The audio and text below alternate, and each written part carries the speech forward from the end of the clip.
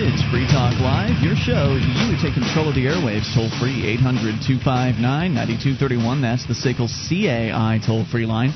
It's 1-800-259-9231. Tonight, it's Ian here with you. And Sam. And no more Mark. He is, well, not no more forever. He'll be back probably on Wednesday. He's gone down to Florida with the family to enjoy a little time off, I suppose. So, good for him.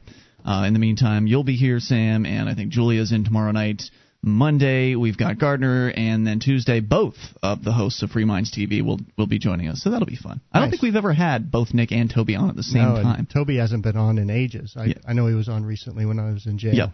So we'll take your calls about anything. The toll-free number is 1-800-259-9231. It's the SACL CAI toll-free line. Now, speaking of jail, one of the things I'd asked you to do tonight, Sam, because bring a bunch of letters from your jail experience. You got so many of these things, and you did bring some in tonight. I want to share at least one if we have time.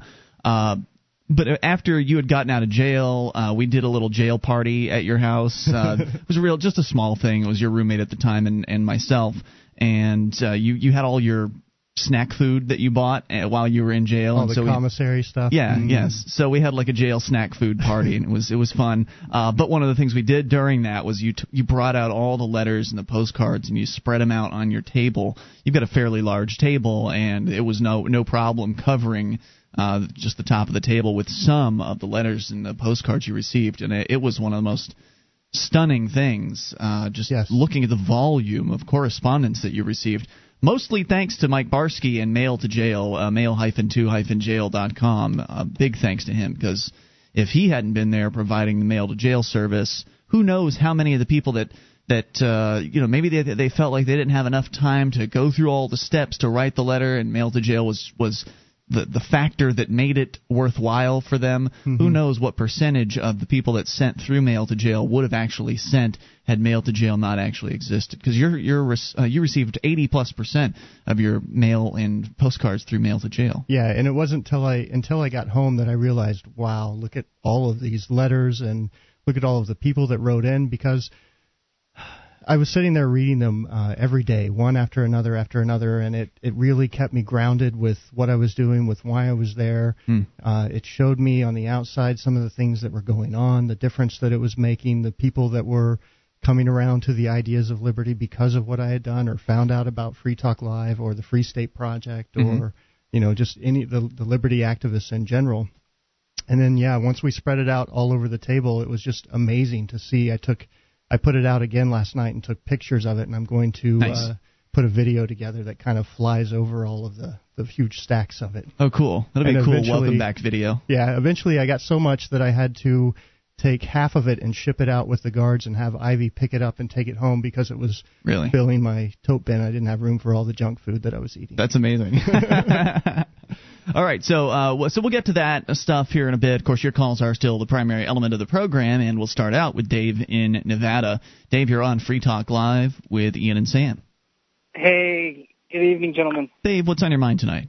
Hey, hopefully maybe you have my postcard and letter. I sent Sam a postcard and a letter. Of course, he probably doesn't remember mine specifically since there are so many, but anyway, I was listening to the podcast from yesterday.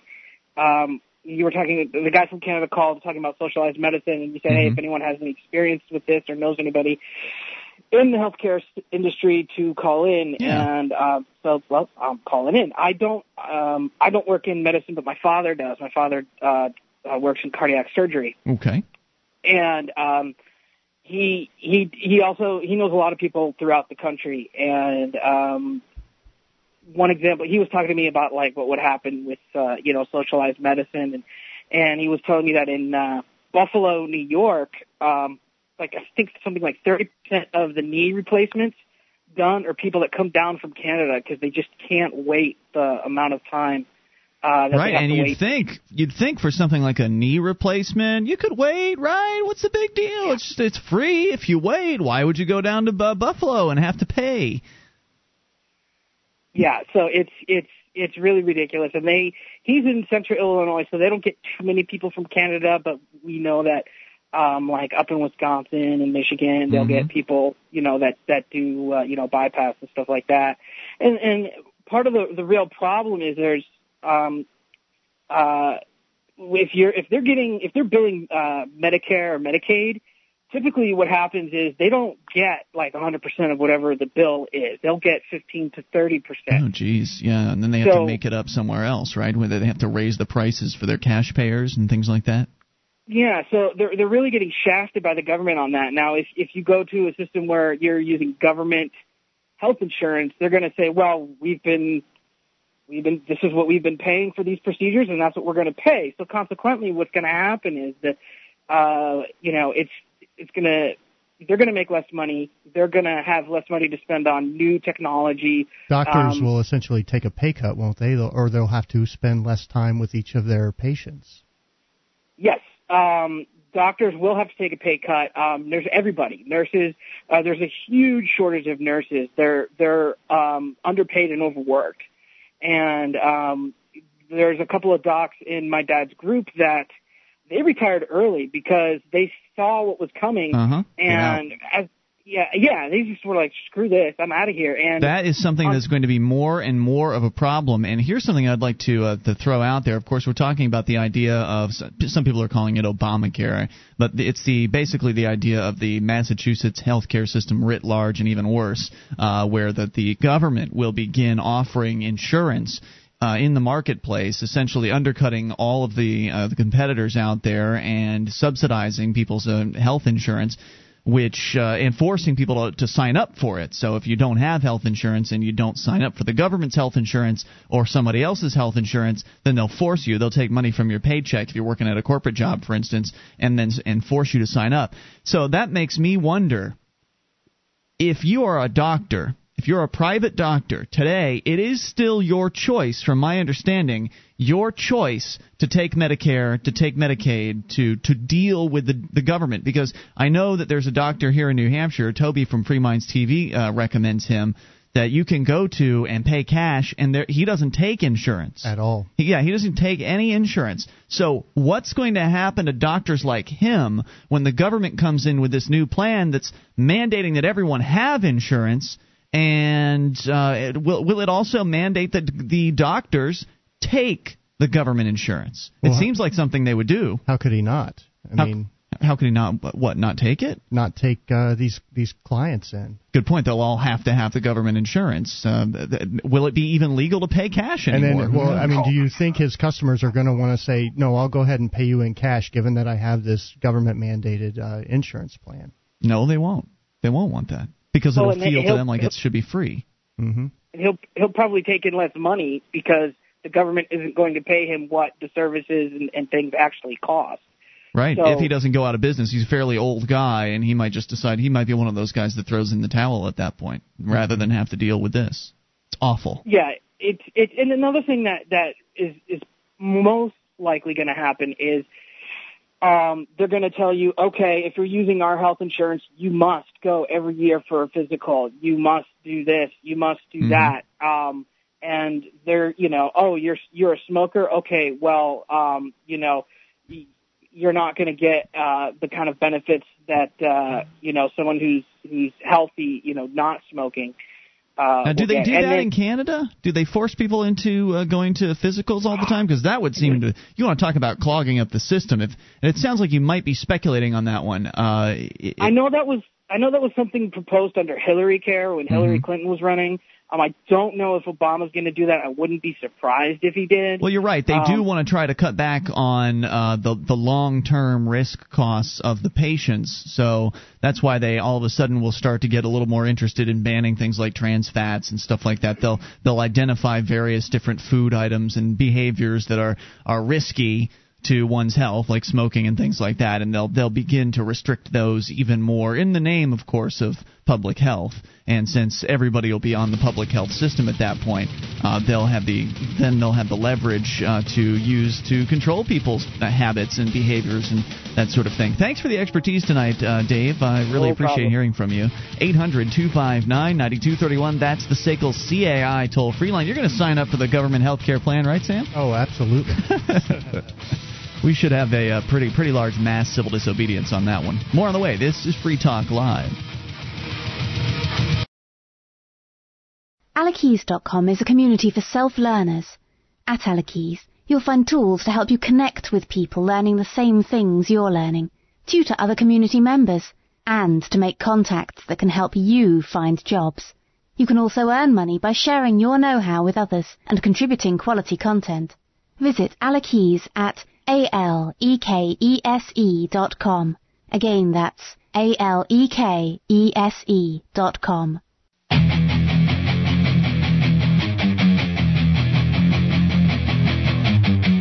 This is Free Talk Live. It's your show. You can bring up what you want. Just dial toll-free. 800-259-9231. That's the SACL CAI toll-free line. And it's Ian with you. And Sam. And you can join us online at freetalklive.com. All the features on the site we give to you, including the wiki. We've got over 1,800 pages created by listeners like you. Just go to wiki.freetalklive.com.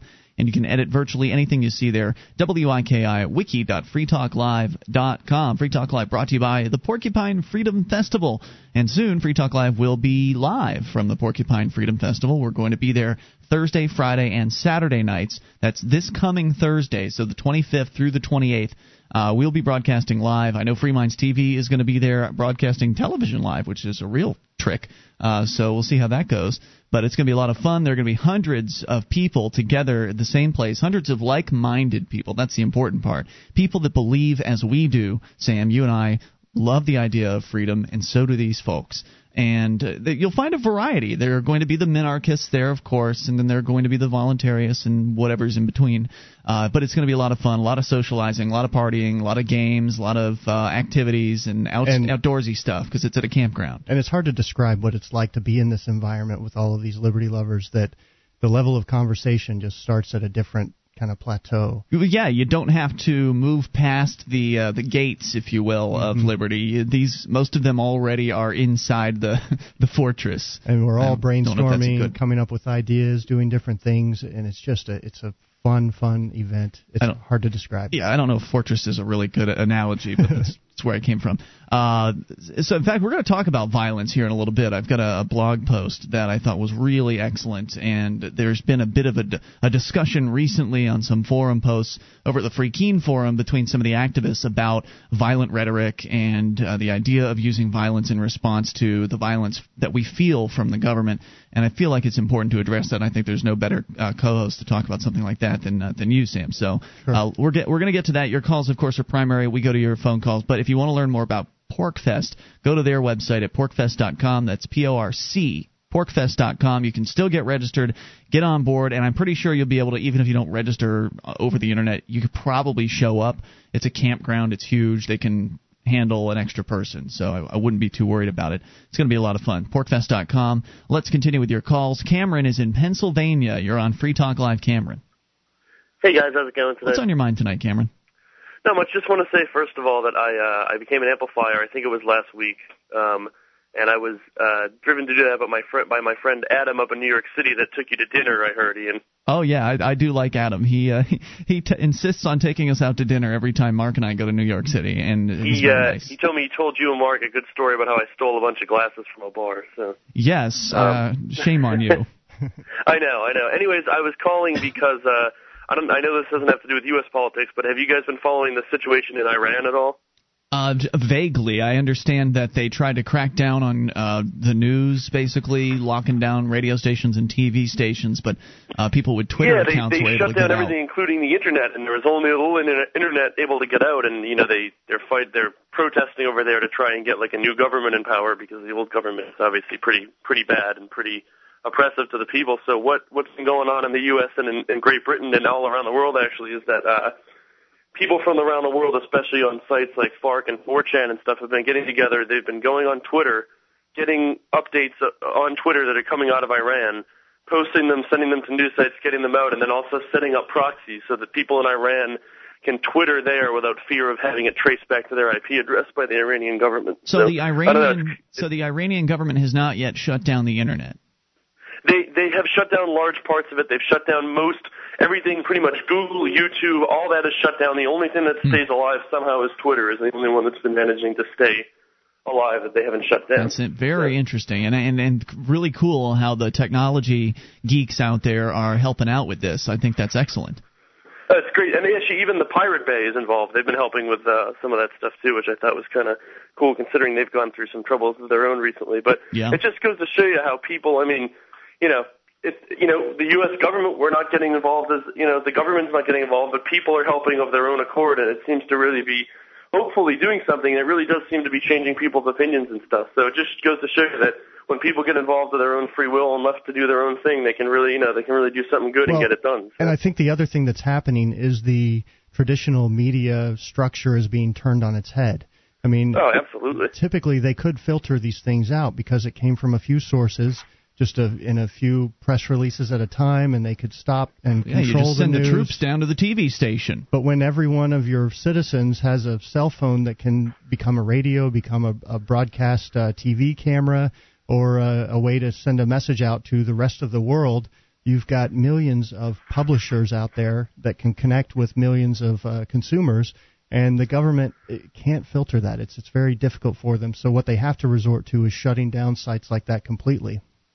Which it doesn't sound like they're even able to be successful with completely. They're not, and that's the thing. I mean, it goes to show you, government, people left to their own free will, I think they're always going to be better than the government. It really goes to show you that people can get stuff done, Absolutely. I mean, we've talked to the warmongers on this show a number of times, especially on the Saturday night shows, and they are always asking, well, what would happen if we didn't have a military? And I said, well, if you wanted to go over and fight for some country, you're certainly free to do that. But it's not always that you have to fight, as these folks are showing us. You can offer aid without necessarily having to pick up a gun. I mean, the guys that are doing the Twitter thing and the setting up the proxies, all of these are very useful tools in fighting against tyranny. I guess I know I don't like that phrase, but I guess in this particular case, it's probably they are standing up to tyranny. I guess you could. Yeah, standing up is better, I think. Standing up to tyranny and assisting those who are being victimized. And, of course, they don't feel afraid to, because they know that they can do this, and the U.S. government's not going to harm them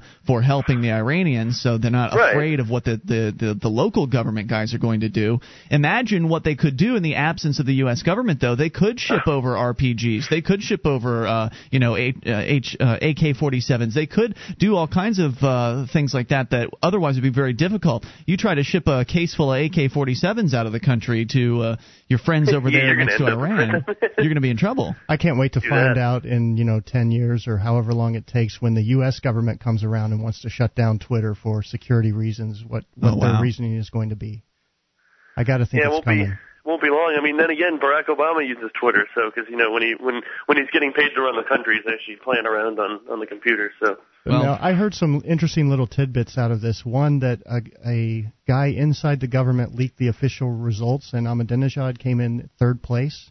That's what I mean, I've really not. I haven't been I've only been helping out a little, but some of the people on FARC who have they've been up for almost a week straight. That's what the information that they got and they put together. Now, he has since died in a car accident, and now they're bringing out the Supreme Ayatollah, who is this high religious leader, who is telling them, stop protesting, go back to your home, and it's unthinkable, according to the mainstream press, that they would disobey the supreme leader. And the candidate that they wanted to win was actually, he was kind of in cahoots with another, I guess you call him an Ayatollah, and they agreed that the power should be transferred from the supreme religious leaders to the elected representatives, including the president. They wanted to give women more rights. They wanted more open rights as far as challenging the government on things. They basically wanted more transparency in the government, and that seems to be why I'm in the job. Another example of government resisting change from within, even when it comes from their own people. Thank you, Cameron, for the call tonight. 800-259-9231. Now, helping out the Iranians hasn't been without consequence. I've got a related story here. We'll share that with you. So you are still taking a risk, even if you are safely across the Atlantic. More on the way here. This is Free Talk Live. Are you an active Free Stater living in New Hampshire? Are you and your family moving to New Hampshire in the near future? A new web series about the Free State Project is currently casting. Interested? Send us a short video about yourself. Tell us what you're doing or planning on doing to achieve liberty in your lifetime. Show us what makes you interesting. Upload your video to YouTube and send the link to fspwebseries@gmail.com. Don't have a video camera? Ask about other submission options. fspwebseries@gmail.com. This is Free Talk Live, your show. You take control of the airwaves toll-free, 800-259-9231. That is the SACL CAI toll-free line. And tonight it is Ian here with you. And Sam. And you can join us on our website at freetalklive.com. All the features there free, so enjoy those on us. Again, freetalklive.com. Features including archives going back an entire year right there on the front page. You click, you download, they're yours. freetalklive.com. We'll continue with the calls in a moment. Just to add something to what Cameron was saying earlier, he was talking about the Iran situation where you've got the state clamping down on the official media, the radio, the television, the old media being clamped down and restricted, maybe even shut down completely. I don't know all the details, just what I've heard. And he pointed out that there are some people on the Internet that are providing certain security measures for individuals who are in Iran who want to Twitter, who want to use the Internet to get the word out about what's happening there. And they've been relatively successful at setting up proxy servers and things like that. However, according to Slashdot.org, it is not without consequence. This, according to David Hume, Electronic Magi is reporting on the Daily Cost that the individual known as Protester Help was attacked in Ohio for allegedly providing network security for Twitterers in Iran, setting up private networks to provide secure proxies, calling for media networks to remove the Iranians' Twitterers' information from their broadcast, and providing counterintelligence services within the Twitter community. Protester Help was allegedly attacked by a group of men while walking to class in Ohio. The men, who appeared to Protester Help to be either Iranian or Lebanese, drove up beside him and threw rocks at him while shouting, "Mousavi fraud." Protester Help further reported that his personal information has been leaked and is currently being spread both online and inside of Iran amongst the government. So that's kind of scary. And it does point out that even though you're an ocean away, you aren't necessarily outside the reach of people that might want to do you harm for getting involved in this situation. Now, there are some people that live for this kind of cloak and dagger stuff, and that, somebody throwing rocks at them is not going to stop them from providing these services. But that's sad, really. I mean, when you think about it, sure, it's sad. He's helping people, become more free. Sure, they're clamoring for democracy, but that's a step above what they have today. And here are people out of, hatred and racism and bigotry and who knows what other kind of misunderstandings. They're attacking this man who's just trying to help people free themselves and gain a better condition for them and their lives and their kids and their family members. I agree with you. It is sad, but I think it's worth putting out there that if you want to help out with even technical things, there's a chance you could be targeted. You are getting involved in what is essentially somebody else's situation. And when you pick a side, this is a very small version of blowback, right? I mean, the U.S. government gets into some sort of issue across in some other country, and it picks a side, and inevitably the other side, in whatever that conflict is pissed off at the U.S. government. Well, this guy, Protester Help, picked a side, and now he's found that he's in the midst of the conflict. So I'm somebody who says it's none of my business, I'd stay out of it. But for those of you that do want to get involved, do realize, even though you're way over here, there may still be consequences. Not that I don't think that what he did was heroic. Not that I don't think that what he did was very, very valuable. I think what he's doing is the right thing. He's not hurting anybody. He's not going over and killing any of the troops in Iran or whatever, any of the government guys. He's not using violent methods. He's enabling freedom of speech, period. Yeah, but there are still consequences when you're dealing with violent people. If you want to stand in their way, there's a chance you're going to be targeted. That's why I just wanted to let people know this is not necessarily a completely safe thing to do.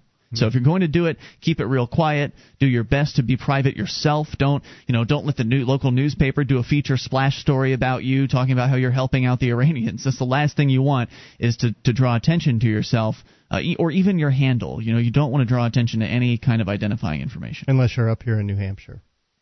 Probably a little safer up here, but there's hatred in a lot of places. We'll continue here with your phone calls to the AMP line. Jim in Rhode Island. You're on Free Talk Live, Jim. What's going on, Ian? What's on your mind? Howdy. Go ahead, Jim. Well, I was listening to the podcast. It was I think it was a podcast from 2 days ago, and I heard you guys discussing Social Security. Now, correct me if I'm wrong, but I thought I heard you and Mark both say that you guys don't pay into Social Security. That is correct. Sam, do you pay Social Security? Not at the moment. Yeah, I have not paid Social Security probably since 2003. Yeah. I wasn't aware there was a way to get out of paying Social Security. How do you guys accomplish that? I can't answer your question. If you're working for a corporation, I have no idea what that process would be, if it's even possible, because then you'd have to get your corporation that you're working for, which is essentially a government-granted entity. It's a file folder created by the state. So they're pretty beholden to the state and following the state's rules. You'd have to somehow convince them to cut you your entire paycheck and not take the Social Security portion out. Whether that's possible, I've never heard a success story. If you got a success story, would love to hear it at 800-259-9231. But if you're working for yourself, you just don't pay them. Interesting. Oh, because you guys are self-employed. Oh, okay. Yeah. Well. And I just wanted to let you guys know that I will be attending my first Pork Fest this year, so I look forward to meeting you. All right, well, We'll see you then. Anything else on your mind tonight, Jim? I'll leave you guys with that, and I'll see you soon. Thank you for the call, and good luck out there. I'd love to hear a success story of somebody not paying Social Security while still in the system as far as the corporate working world is concerned. Yeah, I mean, it's difficult to do, and that's why I kind of realized that corporate life that I used to live was not the one for me, because it meant participating in the system.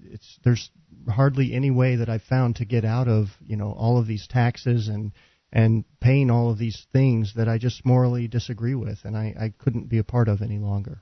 Dale was talking about that. I think he was talking with us on the air about how he was at one time working in that corporate world, doing a corporate programming job and making decent money, of course, and a significant chunk of that decent money was being taken by the federal government.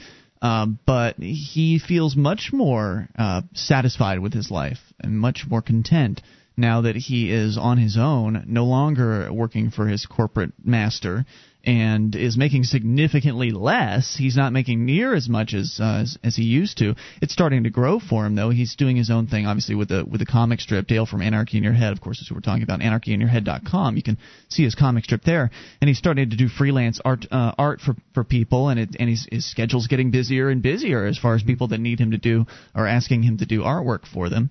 And I think you and Dale are perfect examples of people who are living their passion. And when you do that, at first you may not make as much, but over time, as you get better at it and affect a greater change out in the world, people will reward you for that, and you'll have what you need.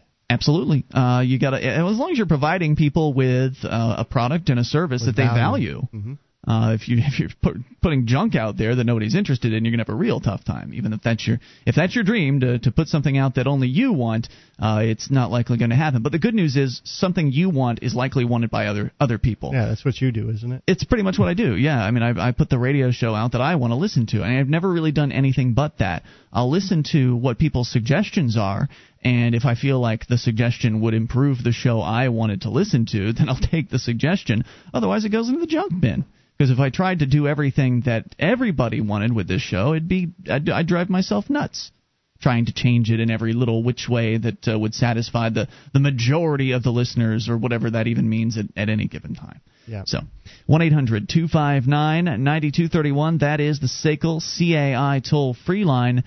So coming up here, I want to share a story with you from freekeen.com, actually originally from the New Hampshire Free Press. By a guy who I think came from a similar position that I have come from as far as in this movement, coming from more of the conservative side of things, having a real revering for the Second Amendment and bearing firearms, and they'll take me lead first, or whatever the firearms advocates, the gun polishers like to say, and talking all tough about how when the government comes, it's going to be a shootout. They're not going quietly, et cetera, et cetera. And the problem is you never know. You never know what. When they're going to come for you to drag you off, or when they're just coming to talk to you. That is all true, and there are more problems with that perspective, and he outlines them pretty effectively. I want to get to that. Take your calls about whatever you want. The toll-free number is 800-259-9231. It's the SACL CAI toll-free line, and this is Free Talk Live.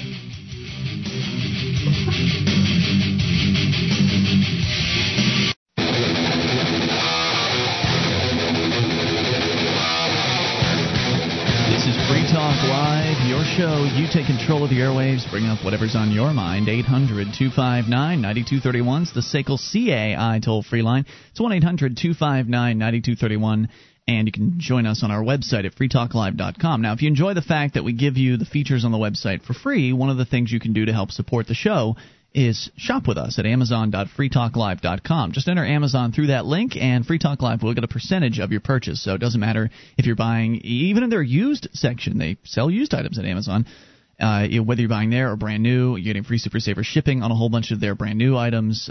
Doesn't matter what you buy. If you enter through amazon.freetalklive.com, Free Talk Live will get a percentage of your purchase. So great way to get the stuff that you need for life and help Free Talk Live at the same time. It's amazon.freetalklive.com. Do you have a company that needs to try something new in the area of collections? Seiko CAI does collections, early outbilling, and they purchase charged-off receivables. Seiko's employees are trained at resolving issues for your customers and treating them with respect. They know that not only do you want to collect your money, but you want to keep those clients too.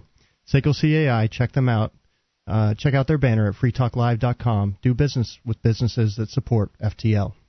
All right, 800-259-9231. So let's talk about dogs. Long Beach, California. The story is from the Press Telegram, presstelegram.com. This time the dog catcher is going after stray owners. City and county animal control agencies serving Long Beach will begin going door to door this month to provide their services to you. Wonderful. They're just going to be offering services, and I'm sure it'll be your choice whether or not to take them. Apparently, what they're trying to do is to make sure that dog licenses are up to date. Essentially, make sure that you've been ponying up the cash that they demand from you. Inspectors plan to spend the next 6 months using lists of data that show addresses where a dog license may have expired, knock on the door, and ask the owner if they would like to renew their licenses. Just a little customer service call. Hey, just checking in on you. Would you like to... Do you suppose somewhere in there they'll ask, hey, do you still have those dogs?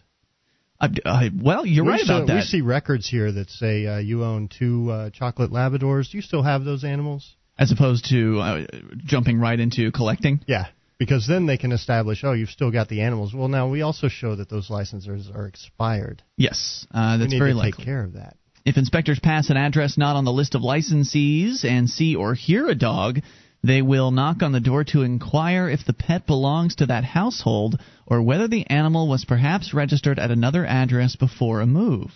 So if there's a dog barking in your backyard and you don't have the required details, then they'll be knocking on your door as well. So don't think that just because you don't have a dog in the system that they won't knock on your door. Wasn't it in V for Vendetta where the 2 guys are driving around in the van listening into people's houses and their conversations? So this is essentially a low-tech version of that. So maybe one day he'll be able to get sensors that can pick this up. Well, right, because if you don't answer the door, then there's not much that they can do, right? Right. If the government people are trying to contact you, it's never for something good.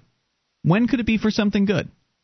I suppose if you're missing somebody and they're calling you to try, to say they found your 10-year-old son, okay, well then you already called them. They're calling you back in that particular case. But if all of a sudden you've got some guy in a uniform at your front door knocking on it, what benefit is it to you to even answer it? What benefit could it possibly be for you to go up and open that door for that person? Not much anymore. Because you can plan out your responses if you want to. You might think that you know exactly how you would handle a situation like that, but you don't really know exactly what they're going to say, and you certainly don't know what they're going to do. They may call the police just if you're being ornery, if you're being non-responsive to their questions. They may decide that that's a reason to call the cops on you or try to get a search warrant or something like that. Whereas if you just let them stand on the porch for a minute, they'll go away and probably never come back.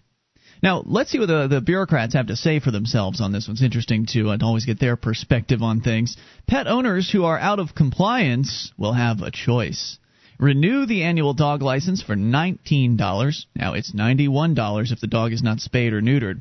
So does that mean they'll be checking on your dog as well while physical examinations? Wow. They'll probably just ask you. They probably just ask all of these questions, and then if you answer the affirmative, then now it's $91 instead of $19. Or you'll face a citation if you don't do one of those two things. You'll face a citation of about $295. So the bureaucrat here, John Keisler, manager of the city's animal care services, says it's not worth it and it's a waste of time. Which means that he's saying it's not worth it to accept the citation. Well, no, what he's saying is it's not worth trying to fight this. We're going to get your money. The choice that you have is either to pay or pay more. Pay more. Right, because then you probably have to go to court or something like that. Owners can write a renewal check on the spot, or they can agree to send a payment. The goal is not so much to punish errant owners, they say, but to better track pets. That's all this is about. It's just numbers. Not compliance. Inspectors with citation powers. Can you imagine that? They've got their powers to write citations. I bet that makes them feel very special. They probably already have metal badges. Inspectors will make the call on whether to cite owners on a case-by-case basis. Those without the power to cite can ask another officer to follow up with owners unwilling to comply with the law. Likely, if someone will make their license current right there and then no, they won't be cited, but somebody has that choice. If they say, no, I'm not going to get a license right then and there, we will return and write a citation. What happens if this guy comes to your door and you have friends over who brought their dog? Well, they're going to want an explanation. If you answer the door, they're going to start asking questions. Is this your dog? No, they're my friends. Okay.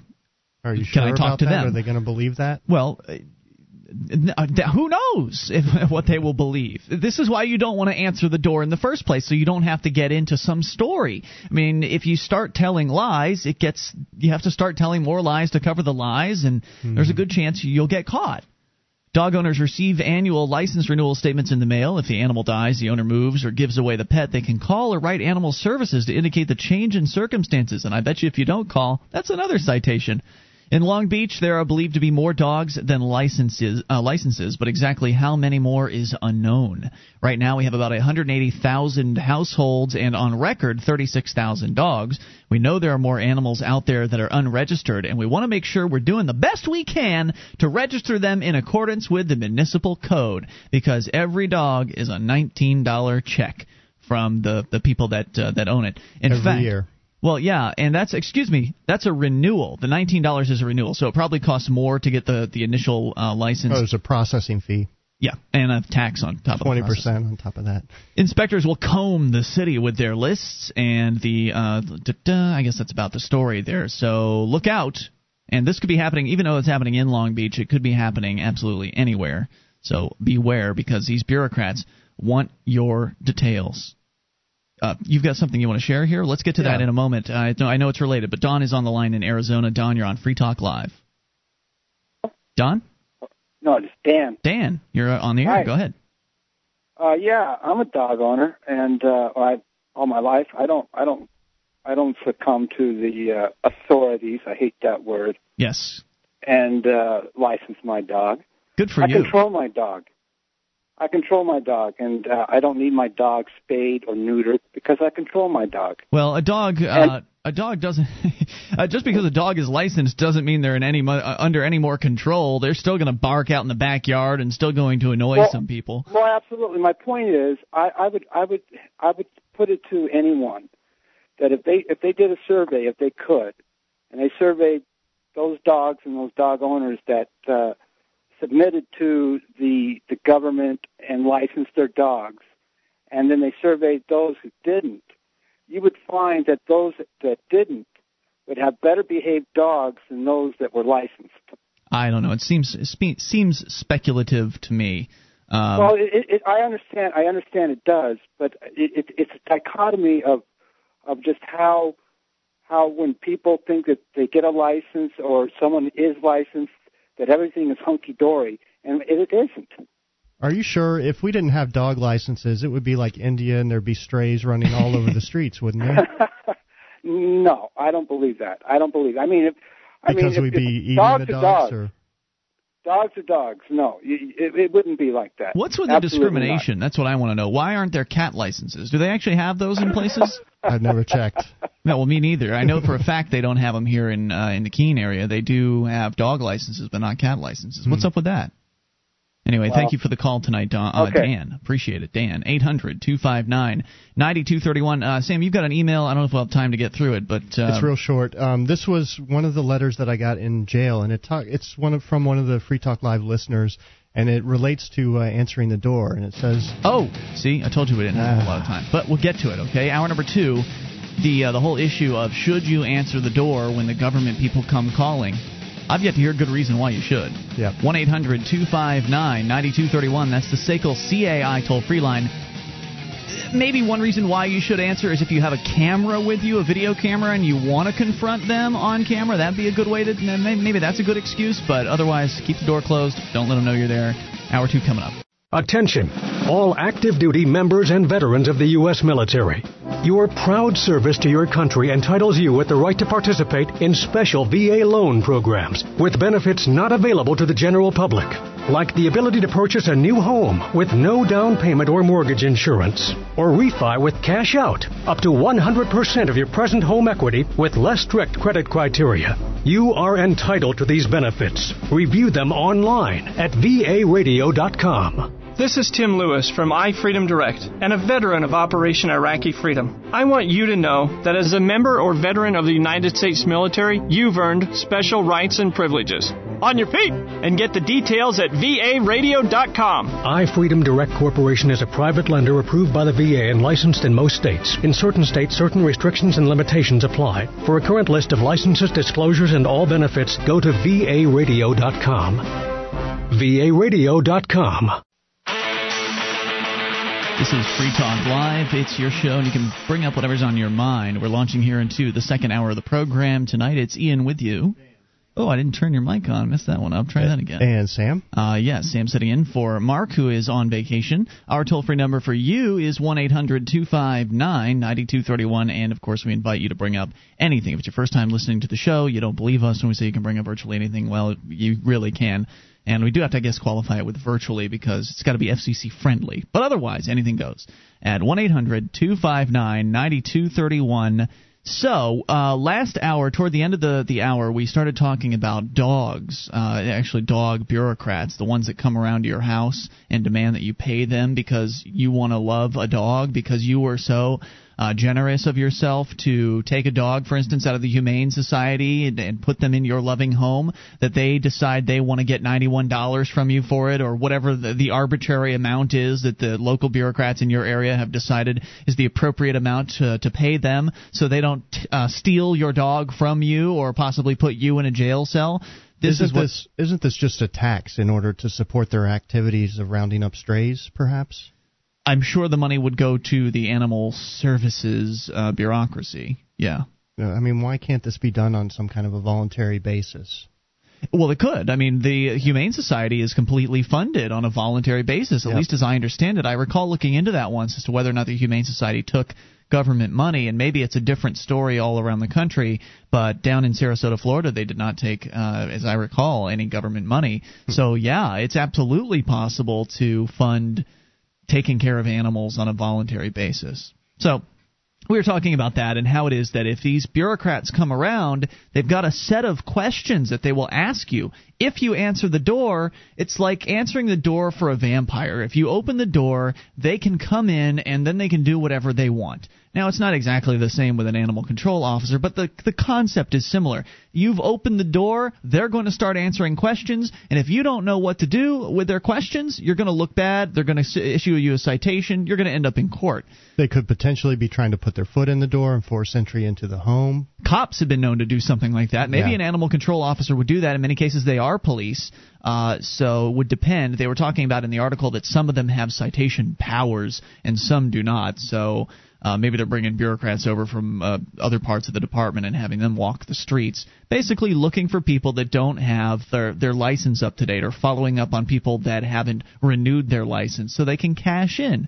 And so once you open that door, it opens the door to the conversation. And once the conversation door is opened, then anything you say can and will be used against you. And if you admit to having a dog and not having it registered, there's your citation right there. If you admit to having a dog and having a registration lapse, you'll get a citation unless you pay up right there and then.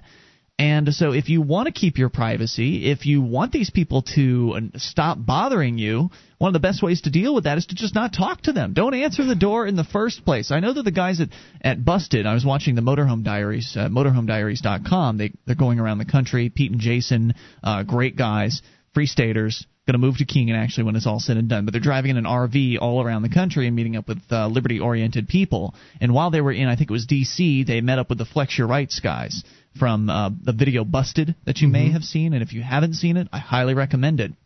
The one thing that they don't cover in Busted that we learned from our friend Barry Cooper from NeverGetBusted.com is that in Busted, they do a good job of showing how to deal with the cops if you feel like you have to talk to them in the first place. Like, step outside your front door, don't invite them into your house, that sort of thing. Talk to them outside if you feel you must talk to them. But Barry Cooper recommends you just not talk to them at all. And that seems to be the most sensible advice, because then they have no contact with you. There was an example of some of the guys here in Keene. There were a handful of activists living in one of the houses here, one of the Pork Manors, I guess you could call it.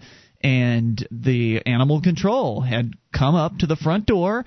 Who knows what their purpose was? I mean, the people on the other side of the duplex own dogs, so maybe they got the side wrong. I don't know. But they knew better than to open. They'd heard Barry Cooper's advice, and they knew better than to open that door for that animal control officer. They also knew better than to talk through the door. You don't have to talk to them. When I say don't open the door, I mean don't even talk to the person.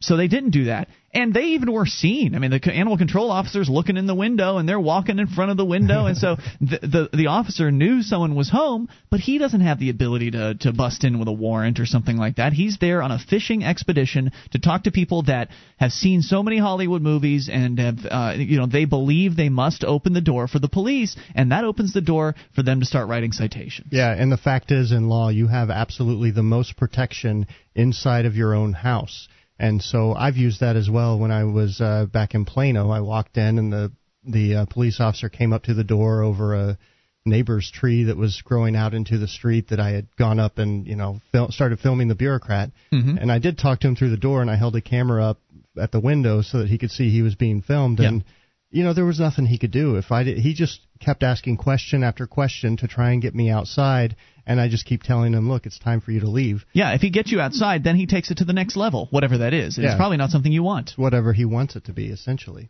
So you had I guess a piece of mail come in while you were in jail was it from mail to jail? From mail to jail, yep. Mail-2-jail.com. Go ahead and share that. From Jason in Colorado Springs. He said, Sam, I appreciate what you're doing to advance the cause of freedom. Several days ago, police rang my doorbell after midnight and wanted to know the whereabouts of my brother-in-law. Thanks to you, Ian, and other Free Staters, I was able to confidently refuse to open the door and to not answer any of their questions. Keep up the good work. Reinforcements are on the way. Excellent. Yeah, it's so a win. It's another example of the impact that the show is having, and that people are able to listen to this and eventually gain the courage to take these little steps.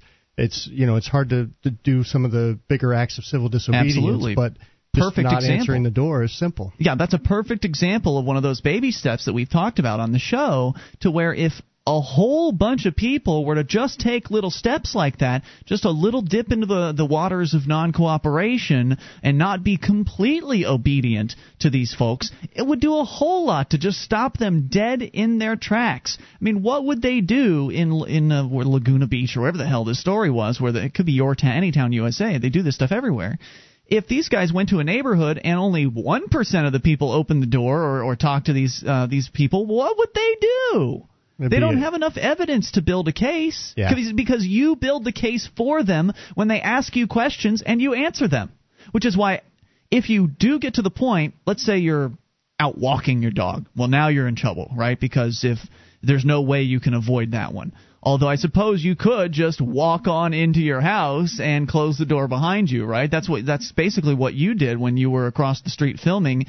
Before he got out of the car, he tried to hit his siren to stop me, and I knew better than that. I did not even turn around, shut the door, and turned around and locked it. Well, a siren doesn't mean anything. What's that supposed to mean? It's just now, a noise. If a cop's giving you an order to stop and you go into the house, that may be a problem. You're in trouble. Yeah. So see if you can get into your house But if again, you're walking the dog. But you should be able to just sit there. Am I being detained? Am Yes. I free to go? Am I being detained? Am I free to go? And they're key questions. Mm-hmm. Key questions that are relatively easy to memorize. There's those are the two big ones, I would say. Am I being detained? Am I free to go? And one more ask thing. him some questions. If he asks you a question, ask him questions. Just what's your name? Anything basic that you can come up with to turn the conversation around. Because when you're answering questions, you're losing, and when you're asking questions, you're in the position of you're coming from a position of mastery and strength. And if you don't know what to say and you get stuck, if you don't recall what the answer is to a question, you can always say that, and it's very difficult for them to use that against you because you just don't remember. Mm-hmm. Whereas if you answer with the misinformation or the wrong answer, then you've got some problems. Yeah, if you say you don't recall, then you can't be caught in a lie. Exactly. So all that, keep that in mind. Next time someone in a uniform is knocking at your door, the toll-free number here for us, maybe you want to share your story with us. Maybe you've had a similar success. I know there was Somebody had called a little while back. I think you might have been in jail for this call, but they were talking about they had some friends. They were having a party, and they successfully managed to deflect the police by not answering the door. You probably want to turn the music down in that instance because you don't want to give them a reason to come back. But just don't talk to these guys. There's no reason for it. 1-800-259-9231. And since that's the advice of Barry Cooper, who is a former narcotics officer, I believe it's some of the best advice I've ever heard. Yeah. Toll free 800-259-9231. Coming up, we'll talk about violence as a solution to the government problem. I, of course, don't believe it is in any way, shape, or form, and we'll talk to you if you want to chime in here at 800-259-9231 and bring up whatever you want. It's Free Talk Live. Free Talk Live, your show. You bring up anything, dial toll-free, 800-259-9231. It's the SACL CAI toll-free line, and tonight it's Ian with you. And Sam. And you can join us online at freetalklive.com. All of the features on the site, they are totally free, so enjoy those on us. Again, that is freetalklive.com. So, wanted to talk about violent rhetoric tonight. Wanted to discuss something that has been on the table recently in some of the activist forums, and I think it's worthy of discussion on the air because I know a lot of people feel the same way as I used to feel about the government and using violence in response to their violence. And so I think we need to get to have this discussion. And Ogre over at the New Hampshire Free Press has really, I think, written out something that pretty much describes how I feel to a T. So I'm just going to read his words here. This is kind of in response, as I said, to some forum posts that recently have brought this discussion forward, and it's probably going to keep coming back because a lot of people in the liberty movement come from a perspective of Second Amendment. That's how we defend our freedom, and the Second Amendment was put there to defend from encroaching government, and this is all the things that we've been told about having guns, and the reason why we're supposed to have them is to allegedly not just protect us from common criminals, but also from government criminals. But it turns out that it just doesn't work out like that. Well, and people like to be treated with respect. They like to be like to think that they're capable of making their own decisions, and when the government goes against or goes after the people, they're pretty much going to lose. You can't stand up to government with violence or with force. It's a guaranteed death wish. They'll win, yeah. That's just it. If you want to have a chance at living in freedom, then fighting back with firearms or a knife or whatever, fighting back with violence against the government aggressors is not going to get you to that point. Yeah, but to sit there and know that I haven't hurt anybody and this group is coming after me and they're making all of these demands and there is absolutely nothing that I can do about it just gets people, I think, so enraged. Well, there's not nothing that you can do. You can non-cooperate. You can be civilly disobedient. But if you want to live to fight another day or to stand another day, if you want to live to continue to live, then you can't pick up a weapon. And that's just how it is. But let me get to Ogre's post here. It's over at freekeen.com. You can read it for yourself. He says, I've been thinking more about pacifism and how to combat this government that is clearly no longer constitutionally or freedom-based, if it ever was. I have to admit, I used to be what Russell Canning, the publisher of the New Hampshire Free Press and a well-known pacifist in this movement, referred to as a gun cleaner, though I'd never heard the term. I am quite skilled with firearms, and I have more than one. I'd always vowed that the government would get me only after I fought back, led first. I was and am perfectly willing to be killed by the government because I know where I'm going after that time. However, after reading and watching so much of the freedom activities in New Hampshire, and certainly I've got to give Russell a lot of credit, and I would Sam as well, only really figured this out before Sam was just before Sam was kidnapped, I've changed my views, and I would encourage others to change as well. Am I a pacifist now? I don't think so. And not just because of the age-old societal view that makes me a wimp because I won't fight back. I'm just not all the way there. I am, for example, willing to use violence against someone who's trying to hurt me or my family, a private someone, basically. It may be wrong in some circles, but I am willing to do it. At the same time, I am now a pacifist when it comes to government. You see, the government, which includes all people who are employed by government or obtain cash from the government, is nearly unlimited. In addition, this same government now has a dedicated group that's also very large, that is as close-knit as many families. And the members of this group are trained in violence and how to use it. And they will blindly follow any instructions of that government, no matter what. Does this mean they would round up people and throw them into concentration camps? Honestly, I believe they would. Some might not, but some sure would. The government has been training these law enforcement officers to do one thing and one thing only: obey orders. Remember that classic scene from The Fugitive where the innocent man says, "I didn't do anything," and the law enforcement officer says, "I don't care"? Well, that is law enforcement today. They obey orders and simply will not question them. They're just doing their job, and this is about the law, people. They need a paycheck. They can't make moral judgments on their own because it might put them in danger of challenging the paradigm that they hold. Or it would put them in danger of losing their paycheck. I mean, even Right. if they understand where we're coming from, and even if they agree with some of the principles of freedom, they have a pension that's going to take care of them very nicely for the rest of their life. They want to put their kids through college or whatever. There's certain motivations that are in play that just say to them, better to not rock the boat. So they will follow the orders, and that's what they're trained to do. In addition, the same group of people is trained to deal with violence. It's what they expect. They know what to do with anyone who's violent, and that is treat them like an animal. Anyone who's captured by law enforcement is to them less than human. Anyone who's been in a jail cell will be able to tell you that. If you know someone who's a prison guard, ask them about it. It's what these people do. Finally, these very same people, law enforcement, are completely blindly loyal to themselves and their leaders. If you use violence against them, you will lose. There is no other outcome. And there's more to this, but just to interject here. You might be free for a few hours while you're on the run, if you want to even consider that freedom. While they're gathering reinforcements to come and take care of you. And you can celebrate your moral victory in that short period of time as well, because you are morally in the right. I think that the government has aggressed and continues to aggress against peaceful people all day, day in and day out, day after day, month after month, year after year. The aggression is continuous and nonstop. And so I think that morally, yeah, it feels like you'd be in the right to just, blast a few holes in some government agents. But it doesn't solve anything. It won't even solve anything inside you. It just lowers you to their level. You then become the practitioner of violence. And you could say, well, but it's morally right because they aggressed against me. But do you want to live to be able to talk to someone about it later on down the line? Because if you use violence in defense of the government's aggressions, they are going to team up against you. There are more of them than there are of you, and they will find you. They will dedicate days and nights to finding you and taking you out, and you will get a trial by cop.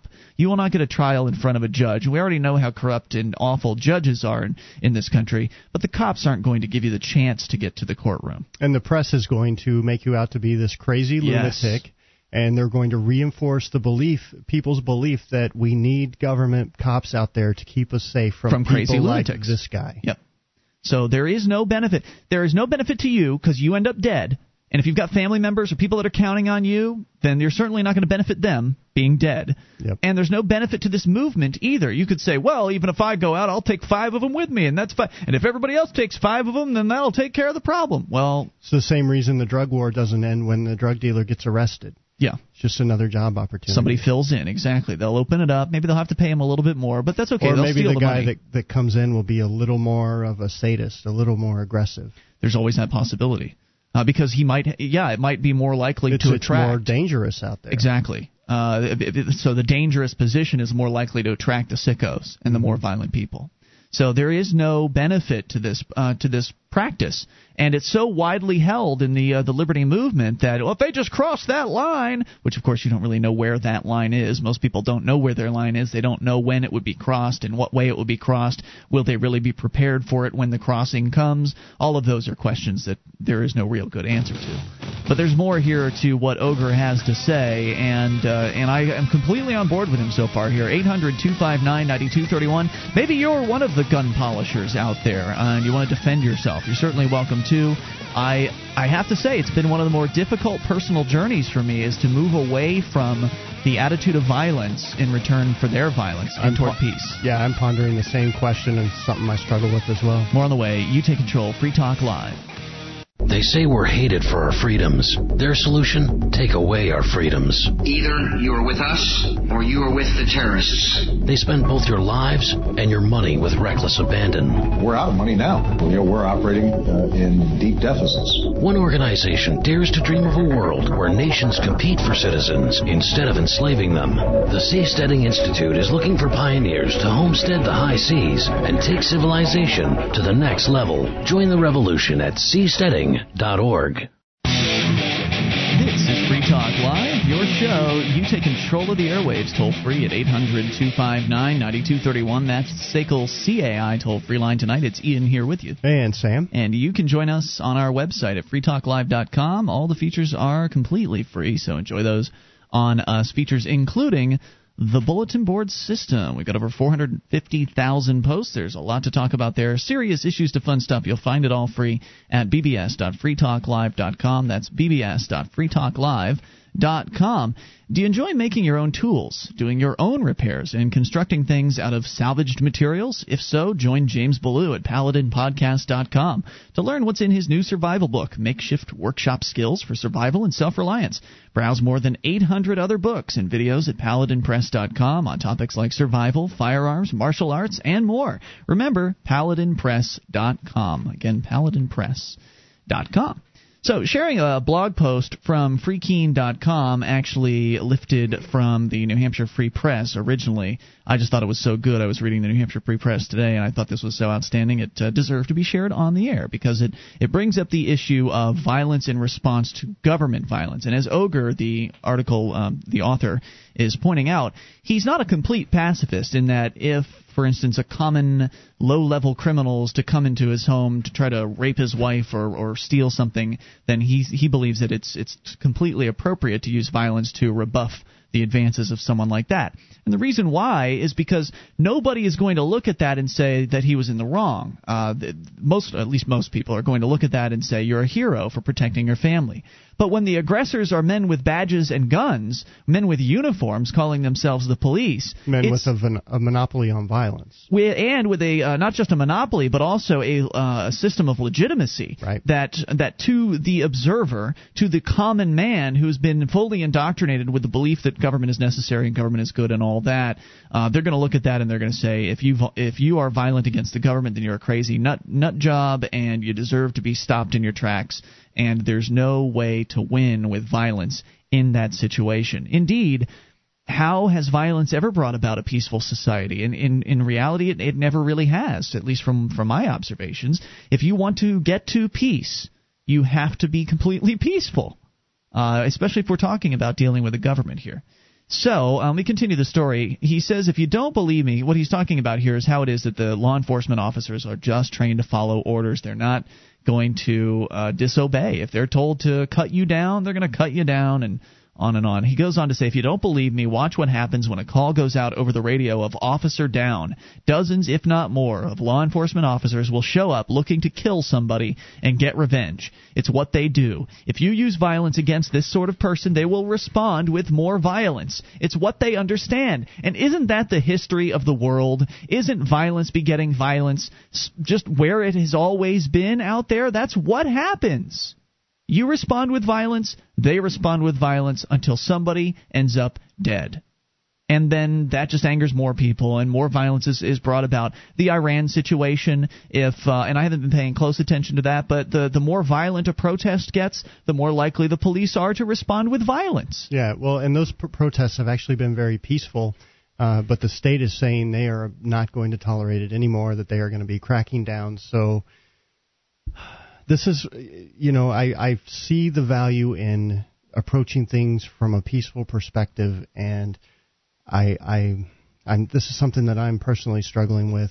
I'm not ready to get to the point where I am a complete pacifist and I don't ever believe in using violence. It's something that's just kind of hard for me to let go of completely and say that under no circumstances would I resort to using violence against someone. But what about against the government someone's? Oh, I see that there's just no point in that. That's the differentiation that he's making here. He's saying if the government is just made up of people, if it would work with the government, with the people that have the monopoly on legitimate use of force, why wouldn't it work on just an ordinary person? You mean being peaceful? Yeah. Well, isn't it a double standard to say, well, it's, I believe in peace under these circumstances when I'm attacked by this specific group of people? Well, the problem there is that if you're talking about just a private criminal, just some crazy madman that is going around slaughtering, let's say, young women, a Jeffrey Dahmer or something like that, who's seducing women and then killing them in their apartments, there's no if they are just submitting themselves to his knife and they aren't defending themselves, then he can go on forever and kill as many women as he would like. And no one sees him as being legitimate in any way. So there would be no real consequences for the woman to defend herself in that particular case against the madman. Whereas there are consequences for defending yourself against the gang of men with badges calling themselves the state. It's not that you're going to teach them a lesson necessarily by submitting to their violence. They're going to have their way with you, and they're going to hurt you, and it's going to be difficult. And you're probably going to end up in a jail cell for months or perhaps even years, depending on what silly charges they bring against you.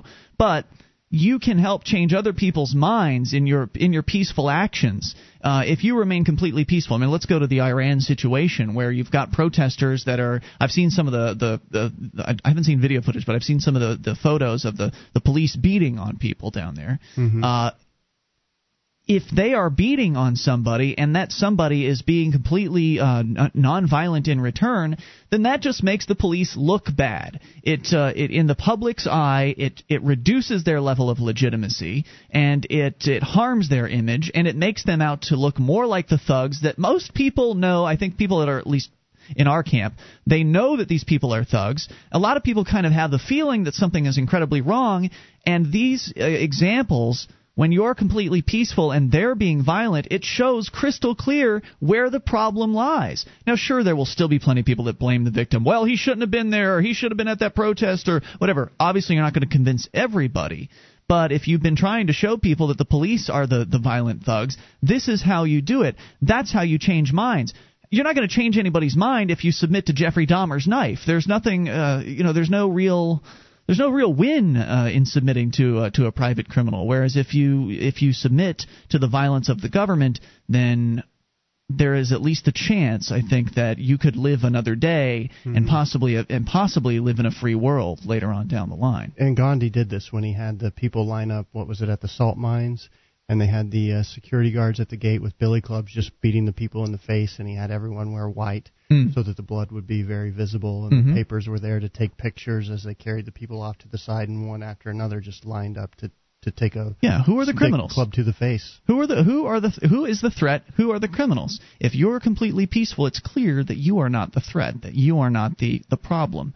And I'm with you, Sam. It's tough for me too. It's tough for me to even sit here and say these things because I've just come to these conclusions recently, and it's still something I wrestle with in my mind, especially when people will bring up, for instance, well, what about the Jews, right? What about should they have not met the SS with clubs and resistance at their front door? And the fact is, according to I don't know if it's fact, but from what I understand, one of the posts on NHFree.com from Tom Sawyer points out that most of them went along with what they were ordered to do. Most of the Jews in Nazi Germany did as they were told. So there's a big difference between being completely obedient and being nonviolent and yet still resistant or non-cooperative. No, I'm not going to report to the induction center and essentially voluntarily process myself into your system. No, I'm not going to do those things, but I'm not going to violently resist at the same time. So that's kind of a middle ground between being a completely obedient sheep and being a violent resistor. So there's that middle ground there. 800-259-9231. So back to Ogre, he says that the only way this government will be brought down using violence will be by a force that's tremendously huge. I'm talking hundreds of thousands to 1 million people that are willing to use violence against them. If you shoot one, 10 will quickly appear to take their place. If you're not immediately killed by them, which is highly likely, then you'll be at the very least jailed for life and branded as something worse than people that smoke cigarettes. You'll be a cop killer. No, I can't say that I know what will bring down this government, but I am quite sure that it won't be done with violence unless the entire Chinese army makes landfall in California. Even terrorist bombs don't have a chance. Seriously, violence against this machine is completely pointless. Whereas I would say that violence in response to a Jeffrey Dahmer or somebody like that that's threatening your family or yourself personally is not pointless. There is a point to that. More on the way here. You can bring up anything. This is Free Talk Live. This program is brought to you by FreeKeene.com. FreeKeene.com features audio, video, and blogs chronicling the transition to a voluntary society. FreeKeene.com also has comments and discussion forums so you can be heard. FreeKeene.com.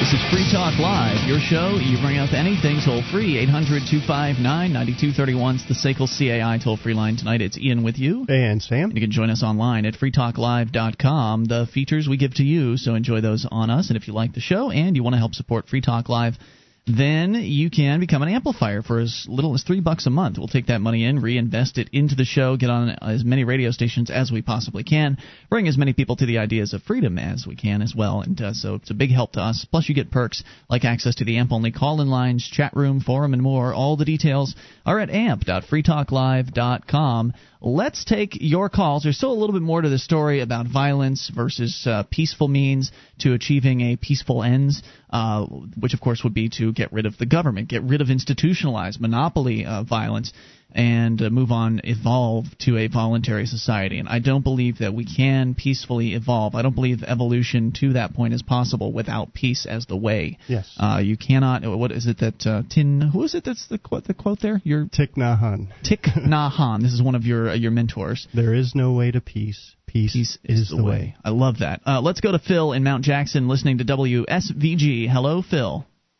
How y'all doing this evening, gentlemen? Just great. What's on your mind tonight? I wanted to chime in a little bit on the topic at hand. Sure. Especially what you were talking about earlier with resisting law enforcement officers and so forth. And I think that a lot of your problem lies not necessarily within the officers themselves, as they're a bit more reactionary, but a lot of it's the fact that there's just simply way too much law out there in the first place that they have to uphold. Well, there's no doubt about that. I mean, granted, a lot of times, and I honestly believe that maybe not the majority, but a large minority of the times where you see officers have to use force to someone resisting arrest is simply because the person is reacting to the fact that they had no idea there was a law that says they couldn't do whatever they were doing. Well, hold on. True. Isn't the Bill of Rights there to guide police in some basic principles that they're there to abide by? This is very true, but since everything's kind of a trickle-down effect, the government themselves, by trampling all over the Bill of Rights with a lot of the laws that they pass, and the officers, they are kind of put in a bit of a catch-22. Keep their job by enforcing the law, or use what they know to be common sense. So I believe that the officers, because they are looking out for themselves, looking out for their job, are choosing to enforce the law. Mm-hmm. While all good revolutions and rebellions start from the ground up, and simply by officers turning around and saying, no, we're not going to enforce this law, it's not a fair law, it's not even a just law, would be helpful. At the same time, they'll find themselves on the unemployment line as well. Yeah, and that's what's going to be different, and that is what's different about what's happening in New Hampshire, is this is not a revolution or a rebellion where it's going to come about by violent means. What I think most of the liberty activists.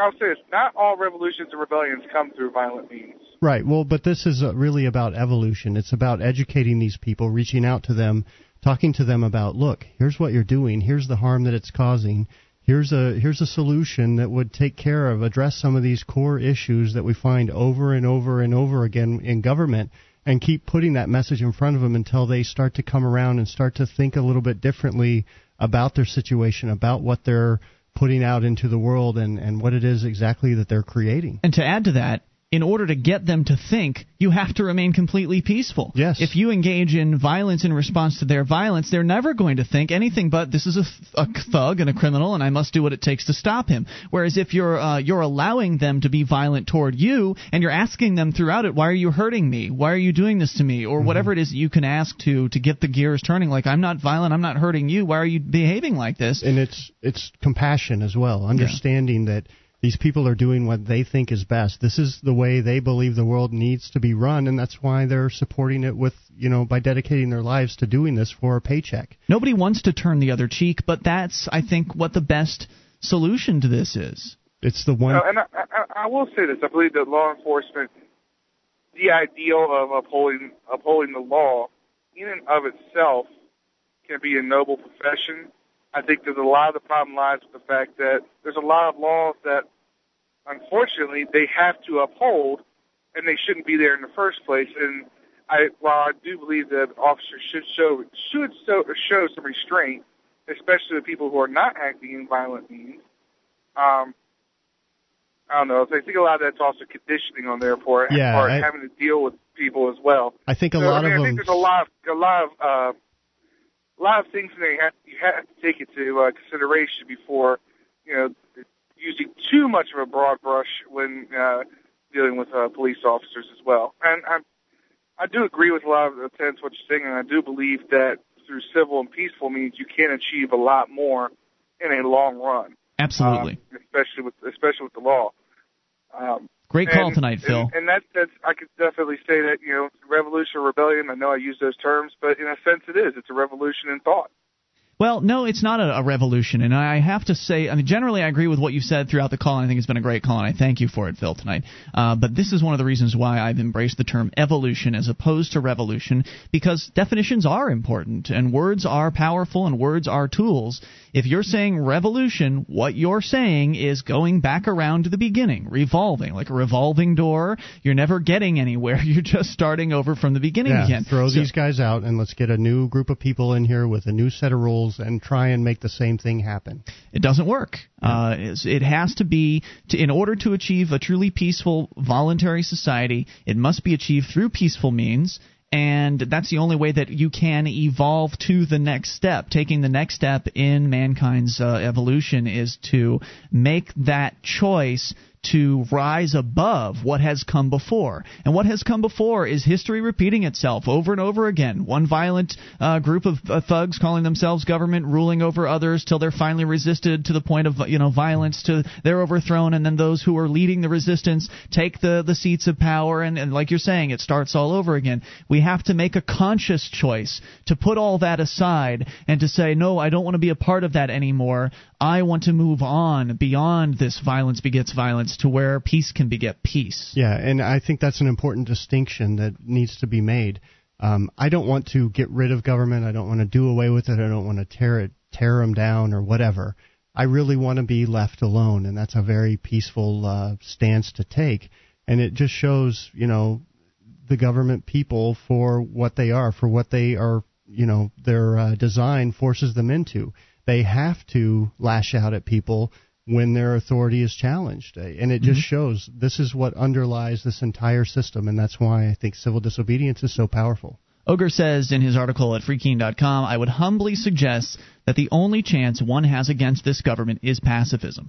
Only by clogging the gears and overloading will the system be slowed. I would suggest that enough people would be able to show the government that the system doesn't work. Enough people in the system might get one or two of these government workers to actually understand that those who are jailed are actually people. I think what Sam is doing is great work, even if it is at great cost. And I'm not even suggesting that people intentionally go out and violate laws to point out their absurdity, like Andrew Carroll, who did the marijuana thing. No, I don't have anything against his action, and I think Andrew did an excellent thing to help liberty. I think that type of an action is really good. It's just not for everyone. Then again, just imagine what the police would have done if they showed up just as they were arresting Andrew. Another person showed they had a marijuana leaf in their hand, and then a third, and then another. How would they have arrested 100 people who all refused to give their names? Sorry, just dreaming there for a minute, he says. And it's a wonderful dream. It's a dream that I share. And unfortunately, we're not to the point where we've got even 100 people that can attend a protest like that, let alone actually engage in the civil disobedience. But he's absolutely right. That is all it would take. 100 people may not be able to swing an election, though it's certainly possible in New Hampshire, but 100 people doing civil disobedience would crush the system. They wouldn't be able to schedule all those trials. The state wouldn't be able to afford to pay for all of the trials. If all of those 100 didn't give their names, sat in jail cells quietly and peacefully, and then proceeded to demand trials, they'd have to throw all those cases out and stop arresting those folks. Maybe it's not 100, maybe it's 50, maybe it's 200, maybe it's 500. Maybe it's 20. But somewhere there's a number to where the state will not know how to deal with it, and they're going to have to change. They had to call out all the cops on duty in the surrounding area when the disorderly six were arrested after you were arrested. They managed to handle you because you were all by yourself. Then 6 other guys ended up getting arrested. Only 1 or 2 of them were somewhat disobedient. One of them was as disobedient as you in that Patrick went completely limp. But it still took every single cop. They called in the state troopers. They called in the sheriffs, who are normally not involved in doing arresting or anything like that. They had to call everybody in for 6 people. So 20? 20, I think, is a real magic number as far as the more the merrier. The more we get, the more we can experiment, the more things that we can try that have never been tried before in the arena of peace. Yep. All right, hour 3 is on the way. You can bring up anything here. I know that somebody's on the line still wants to talk about this, so we can continue this conversation. Anything goes. It is Free Talk Live. This is Tim Lewis from iFreedom Direct and a veteran of Operation Iraqi Freedom. On your feet! I want you to know that as a member or veteran of the U.S. military, reserves, or National Guard, you have special rights and privileges earned through your service to your country, including special VA loan programs not available to the general public. You could purchase a new home with no down payment, or refi your home up to 100% of your home's equity. You've earned these benefits through your dedication and service. iFreedom Direct, a direct VA lender, can help you discover whether you and your property qualify. Get the details at VARadio.com. That's VARadio.com. iFreedom Direct Corporation is a private lender approved by the VA and licensed in most states. In certain states, certain restrictions and limitations apply. For a current list of licenses, disclosures, and all benefits, go to VARadio.com. VARadio.com. VARadio.com. This is Free Talk Live. Toll-free number 800-259-9231. The SACL CAI toll-free line tonight. It's Ian with you. And Sam. And you can join us online at freetalklive.com. All of the features are completely free, so enjoy those on us. Again, freetalklive.com. We'll take your calls about anything, and we'll start out by going across the pond to Sean in the UK. Sean, you're on Free Talk Live with Ian and Sam. Hey, guys. How you doing? Hey, Sean, back off the phone a little bit there. It sounds like you've got it halfway down your throat. Oh, sorry. Still sounds that way. How you doing? Anyway, say what you have quickly. Go ahead. Yeah, I just wanted to... That's better. Say, do you guys know about the country Wales in the UK? How aware are you of it in America? The country Wales? Or the country of Wales? Scotland, yes. The country Wales. What about it? I did some research on the internet, and I was quite surprised in what I found, because it seems that only 33% of Americans only actually know where the country of Wales is. I couldn't tell you where Wales is. How many countries are in the UK? I don't even really know what their political organization is up there. I know there's Scotland and... Well, Wales is not Scotland? There's Wales, England, Ireland, and Scotland. Well, the Welsh government was taken over by the English government. So I think Americans don't really know that we exist because we're not really classed as a country. We're just joint with England. So wait a minute. Is it Wales, England, Scotland, and Ireland, or is it just England and now Wales is part of England? Wales is a part of England, but we still have our country's name, yeah.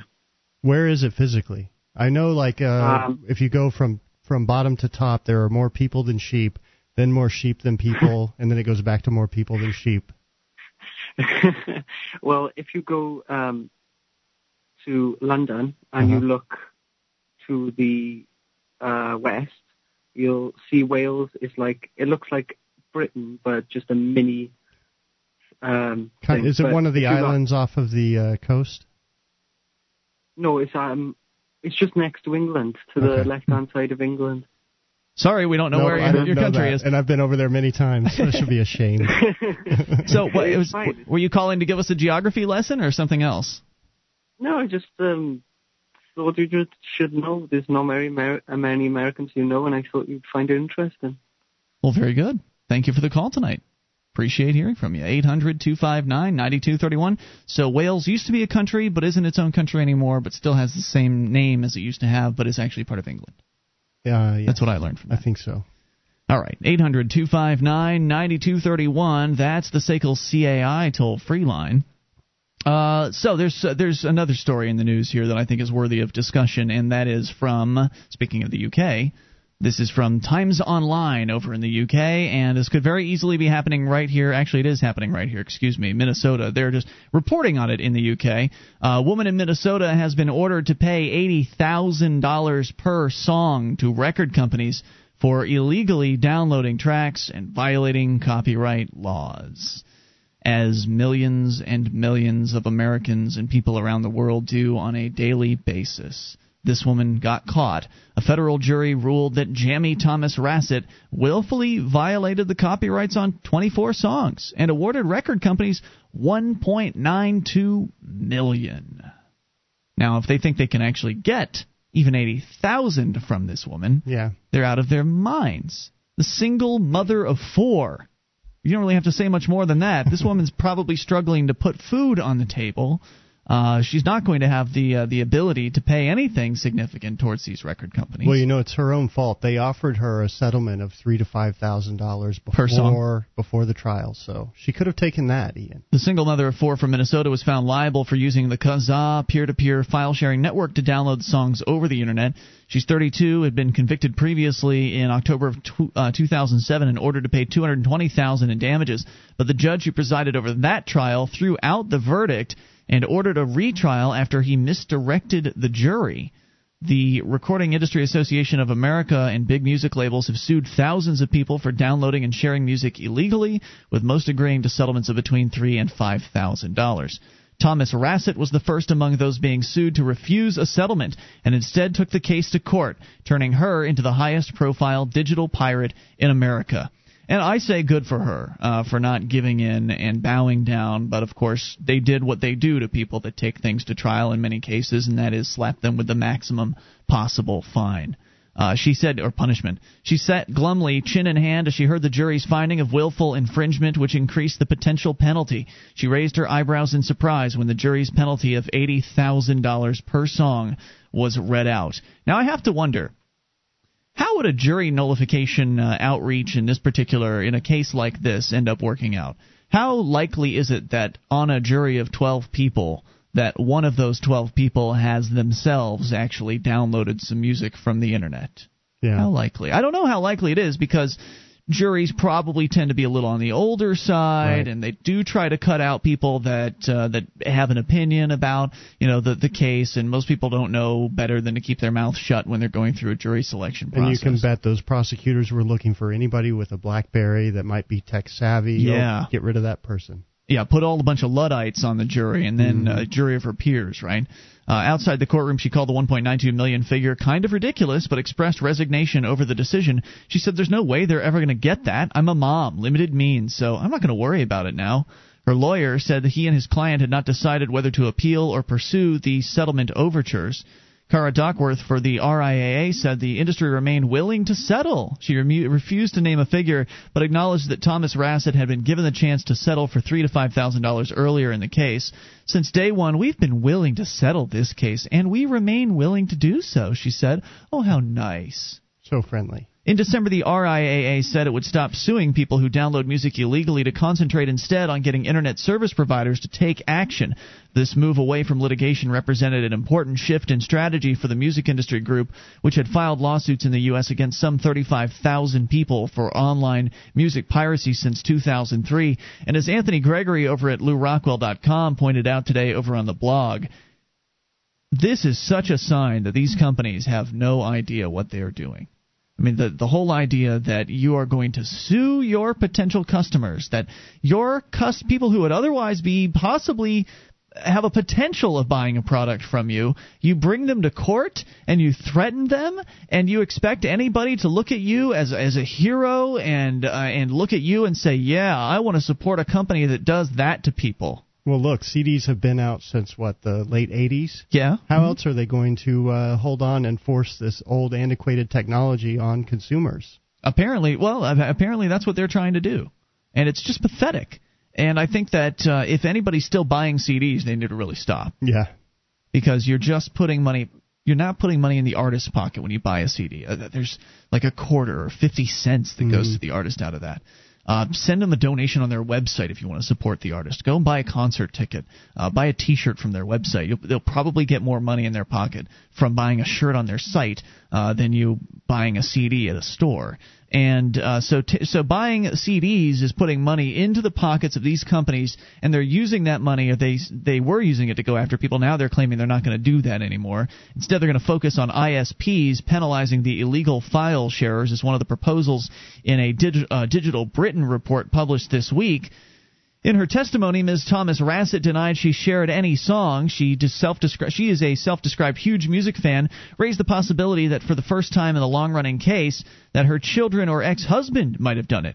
The defense didn't provide any evidence that any of them had shared the files. But how can you tell? How can you prove that it was her? If you're behind a firewall and you've got 3 different computers behind that firewall, one for you, one for your husband, one for your kid, there's no way for them to identify where those packets came from if they're behind that firewall, at least as I understand it.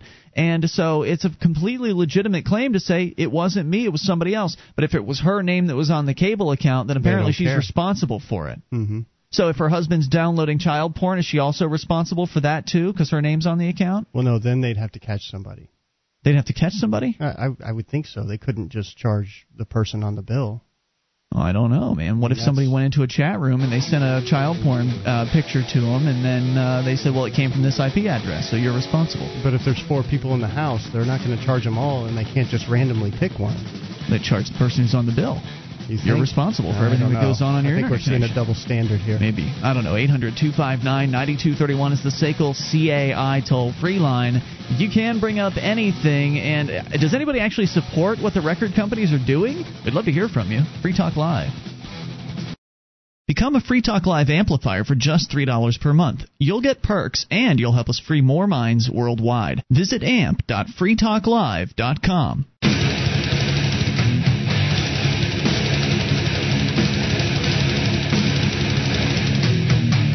This is Free Talk Live, your show. You bring up anything via the toll-free number, 800-259-9231. That's the SACL CAI toll-free line. It's 1-800-259-9231. And I think, Sam, you and I, we're going to do an extended edition tonight. Great. Extended AMP-only, or AMP-sponsored, rather, internet bonus edition of the show. So if you're listening on the internet, stay tuned after the radio show is over, because we'll keep things going. Because you have a letter that you received in jail that is just way too long to read on the radio. But it's just so darn good. I feel like it'd be a shame that it would be a shame if it were only your eyes and mine that had read this letter. So. Yeah, I agree, and it came in anonymously. I don't even know who sent it. You got a lot of anonymous mail through Mail to Jail, didn't you? I did, yes. Which is very interesting. We'll continue with that in a little while. We're going to take your calls because that's what the show is about. And we'll talk to Steve in New Hampshire. You're on Free Talk Live with Ian and Sam. Hello, Steve. Steve in New Hampshire. Hey, did you think that Dave in New Hampshire was Steve in New Hampshire? Apparently, the board operator didn't ask you twice what your name was. Hey, okay, Dave that's Ridley. all right. It's Dave. They But, try their best. They're doing a great job almost all the time. Sometimes misspellings happen. Speaking of Sam in jail, I just now saw the video that Lauren Canario, I think, shot. It's got the shot of his mail, and it's almost as tall as he is. Oh, yeah. Was this the one that she took when Sam was getting out of jail, when you can actually see him leave jail in the jail clothes? He could barely clothes? carry his mail. I'm sure you guys already reported that, but it's just cool to see it. Well, there were some Dunkin' sticks in there, too. And, lots of junk food, too. Yeah, junk food. And that was only half the mail that I carried out of there. I had to send half of it out a couple weeks earlier. I laid it all out on the dining room table, Dave, last night, and I mean, it's probably at least 300 pieces of mail between all of the postcards and envelopes. I had to stop keeping each individual envelope and group all of the letters from one day together into one because, it was just taking up too much space. And thank you so much. Dave sent me postcard after postcard letting me know what was going on. They were all old postcards of government buildings. One of them, the shot was crooked, and he's like, it must be a government employee that took this picture. They had like a crooked horizon. Right. But yeah, I may get my chance to do a little getting of postcards too, because I go to trial on the 22nd for doing the same thing. That's right. Your trial for recording in the very same public court lobby was actually your arraignment that Sam was arrested at for doing the same thing that you did, and so now you're going to have your trial actually before Sam is going to have his. Have they set a trial date for you at this point, Sam? They have. It's next month, subject to change. All right. So wait, Dave, when is yours happening? It's on the 22nd of June. 22nd. And it's another activist being tried the same day. Well, actually, here's a little bit of breaking news on that. According to one of the activists here, Coconut, Nick Ryder from LifeProductions.com, he went, I guess, into court to file a motion to record both your trial and David's trial, who was one of the disorderly six that was arrested after Sam for not leaving the lobby when ordered to. And David's trial has been delayed because Rivera, the police prosecutor, was supposed to be a witness in the trial, and apparently he broke his wrist. So they've delayed the trial until he can go to the hospital and get that taken care of. So I don't know if Rivera was going to be testifying or prosecuting in your case. There's a chance they may have delayed it. You may want to look into that. They'll probably be sending notice, but if it doesn't get to you on time, then they'll probably tell you when you get there. So you may want to check with the court on that. Otherwise, I'm sure you'll have a good group of activists turning out. I'll just probably shoot them an email or give them a call on that morning because I have to call it that late. But what's your plan? I mean, let's presume it actually does go on, Dave. What you're being charged with disorderly conduct, which is the charge that they dropped, one of the charges they dropped on Sam. So what's your plan as far as approaching this? Well, I had promised from the beginning before I even did it that I would accept either community service or jail, but I wouldn't pay a fine. So from what I understand about kind of the way they work, they probably would go towards community service, but I won't enter a plea. And so I guess if there has to be a plea for there to be community service, then I'd probably get jailed. Well, no, the plea comes at the arraignment. The plea comes at the arraignment. That's where you've already gone to the arraignment, and if you don't enter a plea, then the judge is authorized and mandated basically to enter a plea of not guilty. Right. So you're in as a not guilty whether or not you wanted to be. And as far as them coming up with a community service, it's very likely something like that will happen. Though I think you've got grounds to actually fight the case on the fact that you dropped the charges on Sam. Why are you still going through with this on me? And I haven't even read the statutes, but Sam, you'd looked at the disorderly conduct statute, right? Yeah, the difference, the point that we drew out in the demurrer that Ivy filed was that disorderly conduct, they can order you to leave a place, but what Rivera did was actually order me to stop doing something, stop recording, which doesn't meet the standard for the statute. It may, in your case, Dave, I don't know. So that's if you want to actually... I just made it my plan from day one to make no legal arguments and just go in there and embrace the penalty. Well, one of the things I love about this movement is that every time somebody gets into a situation with the state, something different is tried. Yep. You're going to do something different from what Sam would have done, from what Ivy would have done, from what the Disorderly Six are planning on doing. I mean, the 6 people that were arrested for disorderly conduct after you were arrested, Sam, they all want to try different things. They do. And so really it's like throwing a whole bunch of stuff up against the wall and seeing what sticks. And so I wish you good luck, Dave, and I'll be there to support Sam, you. I mean, his thing was very robust, and it was much more robust than what I'm trying to do. Yeah. So I think I'm gonna be the spark that follows the giant fire. But it's good to talk to you, Sam, and it's really neat to have you out. I'm glad some of the stuff apparently got to you. Well, I tell you what, it's is your trial at 1:30 in the afternoon on the 22nd?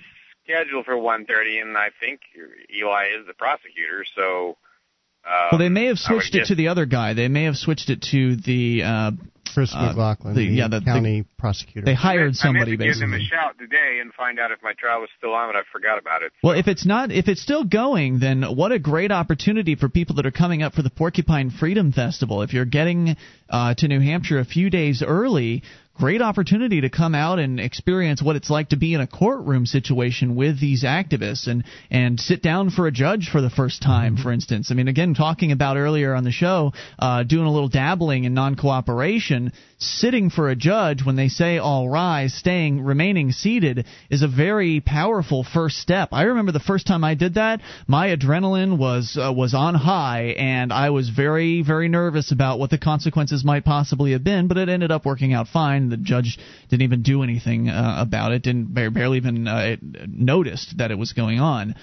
So great opportunity. If Dave's trial is still happening on the 22nd, the best way to keep up on this is to, of course, watch the Ridley Report at RidleyReport.com. I'm sure, Dave, you'll post a video if it's been delayed.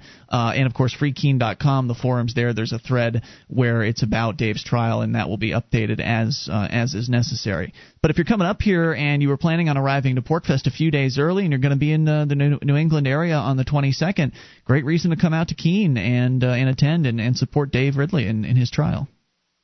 Do you know if they granted Nick permission to videotape, or is he going to have to wait until the new date is set? I believe he did have permission, yes. That's good. Okay, it's good to keep track of where they're heading with the right to record thing. That's what this was all about, so... Well, they actually did allow just the other day when Sam had gone in there to take care of some paperwork. One of the other activists was with him with a video camera and recording the clerks, and the bailiffs knew it. And Rivera came up to the window right next to me. Yep. So they didn't say word one about the camera, which was very interesting. So Dave, thank you, sir. Keep us in the loop with what's going on. Always good hearing from you. RidleyReport.com. His website does a great job of keeping up to date, keeping news updates coming out about what's happening here in New Hampshire. More on the way. This is Free Talk Live.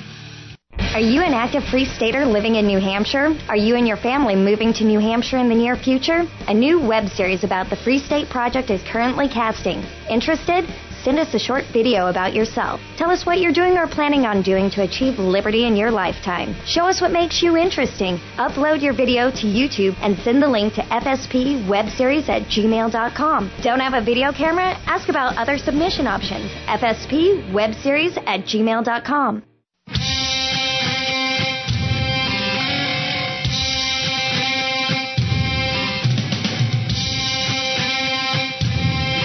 Talk Live, your show. You take control of the airwaves. Toll-free 800-259-9231.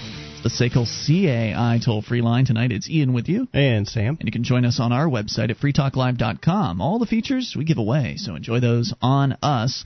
By the way, those features include the Shrine of Female Listeners, dozens of ladies who've taken the time to send us their validated photo and prove they listen to the show.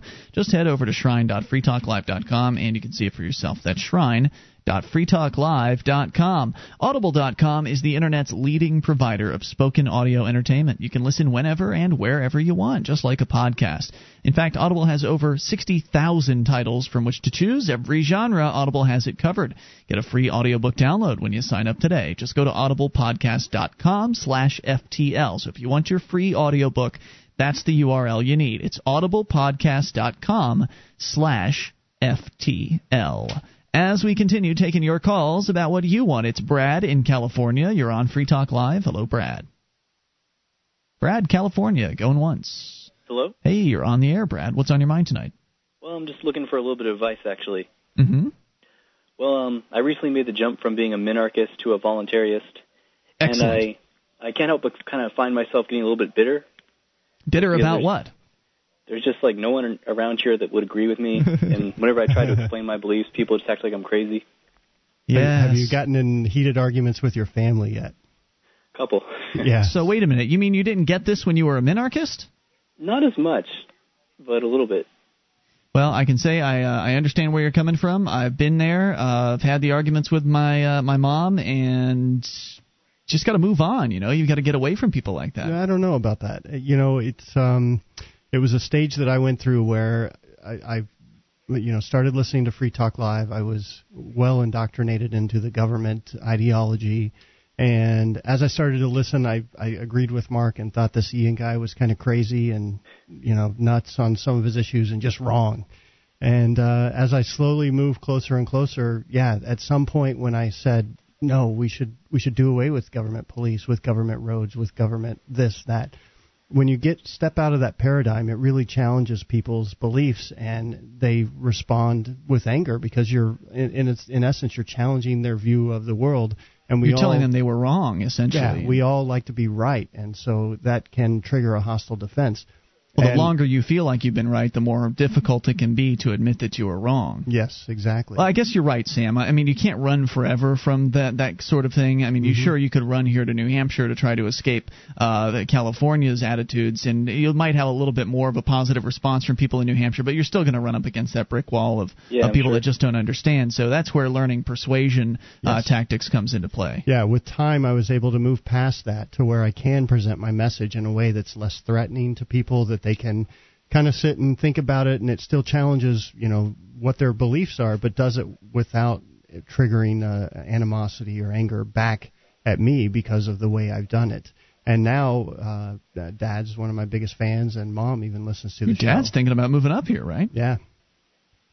So there is hope, Brad. As you said, you're brand new to embracing the idea of voluntarism. And for our listeners that don't know, how would you define it?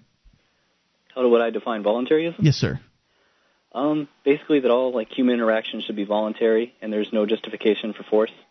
Yeah, I think that's pretty good. I think Johnson was talking about the term consensualist as well, which is one I've thrown out there in the past. I like that too. In fact, I might even like it more than voluntarist, just because the term voluntarist tends to confuse some people into thinking that you think everything should be volunteer, you should work for free. I follow up with that by saying I believe that the private market can handle some of the problems that arise in society in a more effective way than government can. Yeah, I mean, you can explain it, certainly, but I just don't know if consensualist is as confusing as voluntarist, but then again, maybe they're equally as confusing, and I'm just viewing it from my skewed perspective. But nonetheless, congratulations on making that change. And since you are brand new to the ideas of voluntarism, it's going to take a little time to really internalize them and become better at communicating them to others. However, I would say that it's going to be easier in a place where you're surrounded by like-minded people. I mean, you're out in California. It's got to be difficult, even to be small government out in California. Oh yeah, absolutely. Here in New Hampshire, I've been here now for almost 3 years, since September of 2006, and I was commenting on my recent appearance on Talkback, which is a local talk radio show here in the Keene area they have on Saturday mornings. I've been calling for years. They had me in as a guest host once, and then last Saturday they had me in for a half an hour just as a guest. So I wasn't guest hosting with them. I was just appearing as a guest. And I would say it was the best one yet, simply because we've been here so long and consistently putting out the message of freedom that people are slowly starting to come around and see, number one, they know we're not leaving. Number two, that they're just over time being just pounded with this pro-freedom message. Some of it has to sink in because it's so logical, because it makes so much sense. I didn't have one vitriolic, hateful, angry caller call in while I was on the air. Now, to be fair, I was only on for a half an hour, and so maybe they just didn't get through. But I did kind of take it as a sign that things are moving in the right direction. And then when you've got enough people that are saying the same things as you, consistently through different formats. We've got Free Minds TV on the air. We've got Free Talk Live. We've got news. We've got the newspaper, the New Hampshire Free Press, and we've got all of the activists that are out doing their activism and working in the community and doing volunteering with the community kitchen and things like that. We've got so many different points of entry for people to find this message, so many different ways to express it, that it's inevitable they're going to come across it, and they're going to come across more and more people that are espousing it. And the fact is, if you're one lonely guy that's shouting in the wilderness, in a wilderness of statism, it's going to be very difficult for your message to find the ears that it's looking for. But if you have more than one person on your side, then it automatically lends legitimacy to what it is that you're saying. And Brad, how much reading have you done? Have you listened to The Market for Liberty or picked up other books that are talked about on the show? Yeah, actually, it was The Market of Liberty that kind of convinced me. Okay. Have you gone on to like Economics in One Lesson from Henry Hazlitt or some of the others? Yeah, I've glanced through it. I have The Machinery of Freedom. I don't know if you've heard of it. I was not a fan. I did read The Machinery of Freedom. It's written by David Friedman, the son of Milton Friedman. Okay. And it was just a little too academic for my taste. But for somebody that likes a good academic read, I think it's a pretty good one for academic I thought it was types. just okay. That was something that really helped me kind of refine my message and present it in a less threatening way with better examples. Reading? Reading these books and getting these underlying principles and how the free market would work. And then it was just a matter of being able to fill in with enough real-life examples that I could pull from for any given subject. And, now it's rare that I get somebody that's upset when I start talking to them about liberty. Are you a Free Stater, Brad? Yeah, I'm actually planning on moving there within the next couple of years. That is so exciting. There are so many people that say, 2011, 2012, 2010, there are going to be, I think, big influxes of people within the next 2, 3, certainly 4 years, but within the next 2 years it's going to be big. So, Brad, thanks. Yes, sir? Oh, yeah, I hope. You hope what? Oh, I hope a lot of people are going to be moving there within the next few years. It seems inevitable. I mean, just from the indicators I've seen, message board posts, people saying things on Free Talk Live. The letters I got in the mail while I was in jail. Absolutely. It's coming, and the politicians are just now starting to realize that we aren't going away. I still don't think they understand what's coming next, but they're coming to the conclusion that things are changing. I think it's starting to dawn on them what they're up against. Thanks, Brad, for the call tonight, and good luck out there. I know it can be frustrating, but if you're dealing with somebody who's just not even listening or is a really bad prospect, you're in California. There are millions of people there. Find somebody else who's more receptive to your message. There will be somebody. Don't spend too much time on somebody that is basically just sucking your efforts away and not even taking a step toward understanding. And these things do take time. You have to plant seeds, and you're not going to be able to convert somebody to voluntarism the first time you talk to them. And in fact, you may be one of the worst people to do it. If they know you really well, they may not really want to hear what you have to say. Family members, for instance, can be the most difficult to convert over because they know you and they know how wrong you've been in your life. And you're probably wrong about this, too. They shouldn't listen to what you have to say. But that's when you can hand them an episode of Penn and Teller's BS or John Stossel over on ABC, or get them to tune into Free Talk Live or Complete Liberty. In fact, one of the hosts of Complete Liberty is on the line here. We'll talk to Paul in moments, who is in California, and maybe he'll have something to say to this. More on the way. This is Free Talk Live.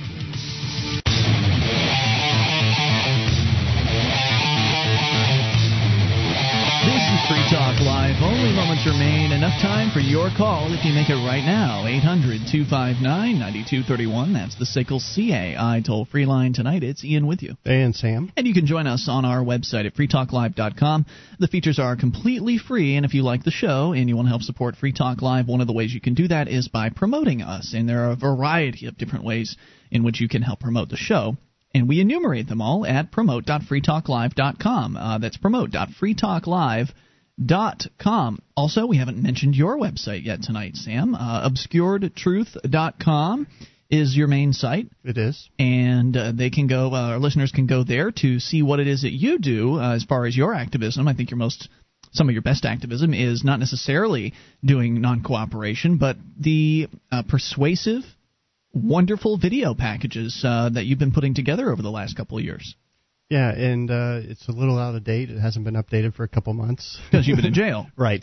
But you've got a whole lot of footage. I know that last time we had talked about this, you had told me that you were sitting on a whole lot of footage, and it was just a matter of having the time to sit down and do it. And you had begun processing through that right before you were put in jail. So I'm sure something new will be coming from Obscured Truth Networks pretty soon. Yeah, I'm putting together a video on HempFest, which was shot a few hours before I was arrested.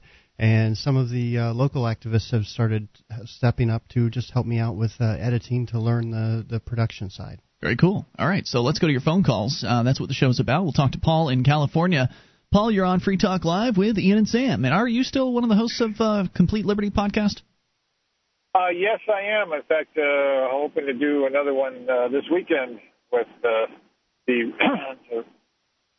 redoubtable Wes Bertrand, who is the author of the book Complete Liberty, which is also available as a podcast.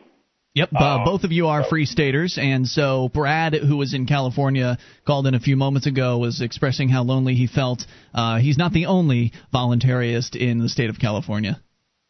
Absolutely not, but I won't be in California forever. Excellent. How soon are you planning on leaving?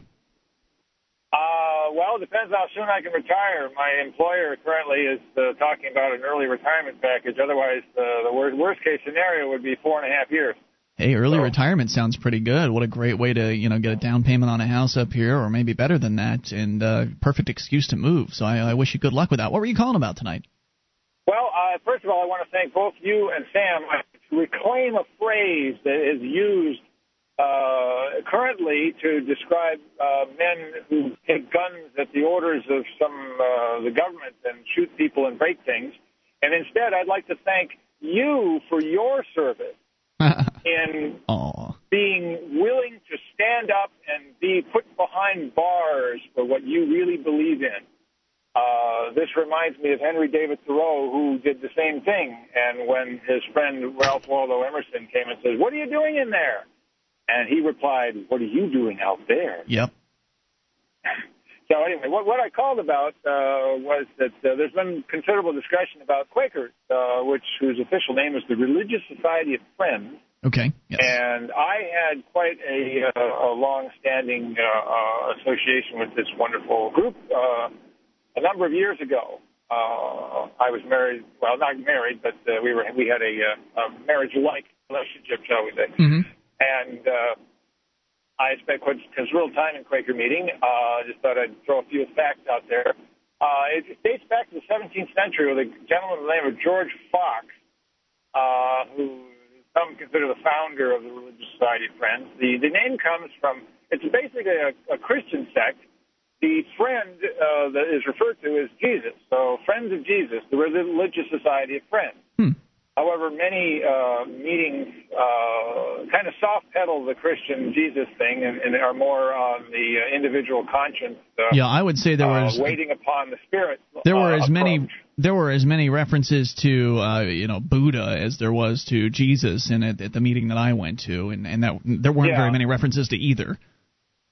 Yeah, Quakerism basically split into two basic types. There's the unprogrammed meetings where people sit in silence and are moved to speak on occasion, and those that actually have ministers and pastors, and they are somewhat less distinguishable from other Christian sects. The one that I went to one with Mark this past weekend, and a couple other free staters came out, for liberty activists came out for it.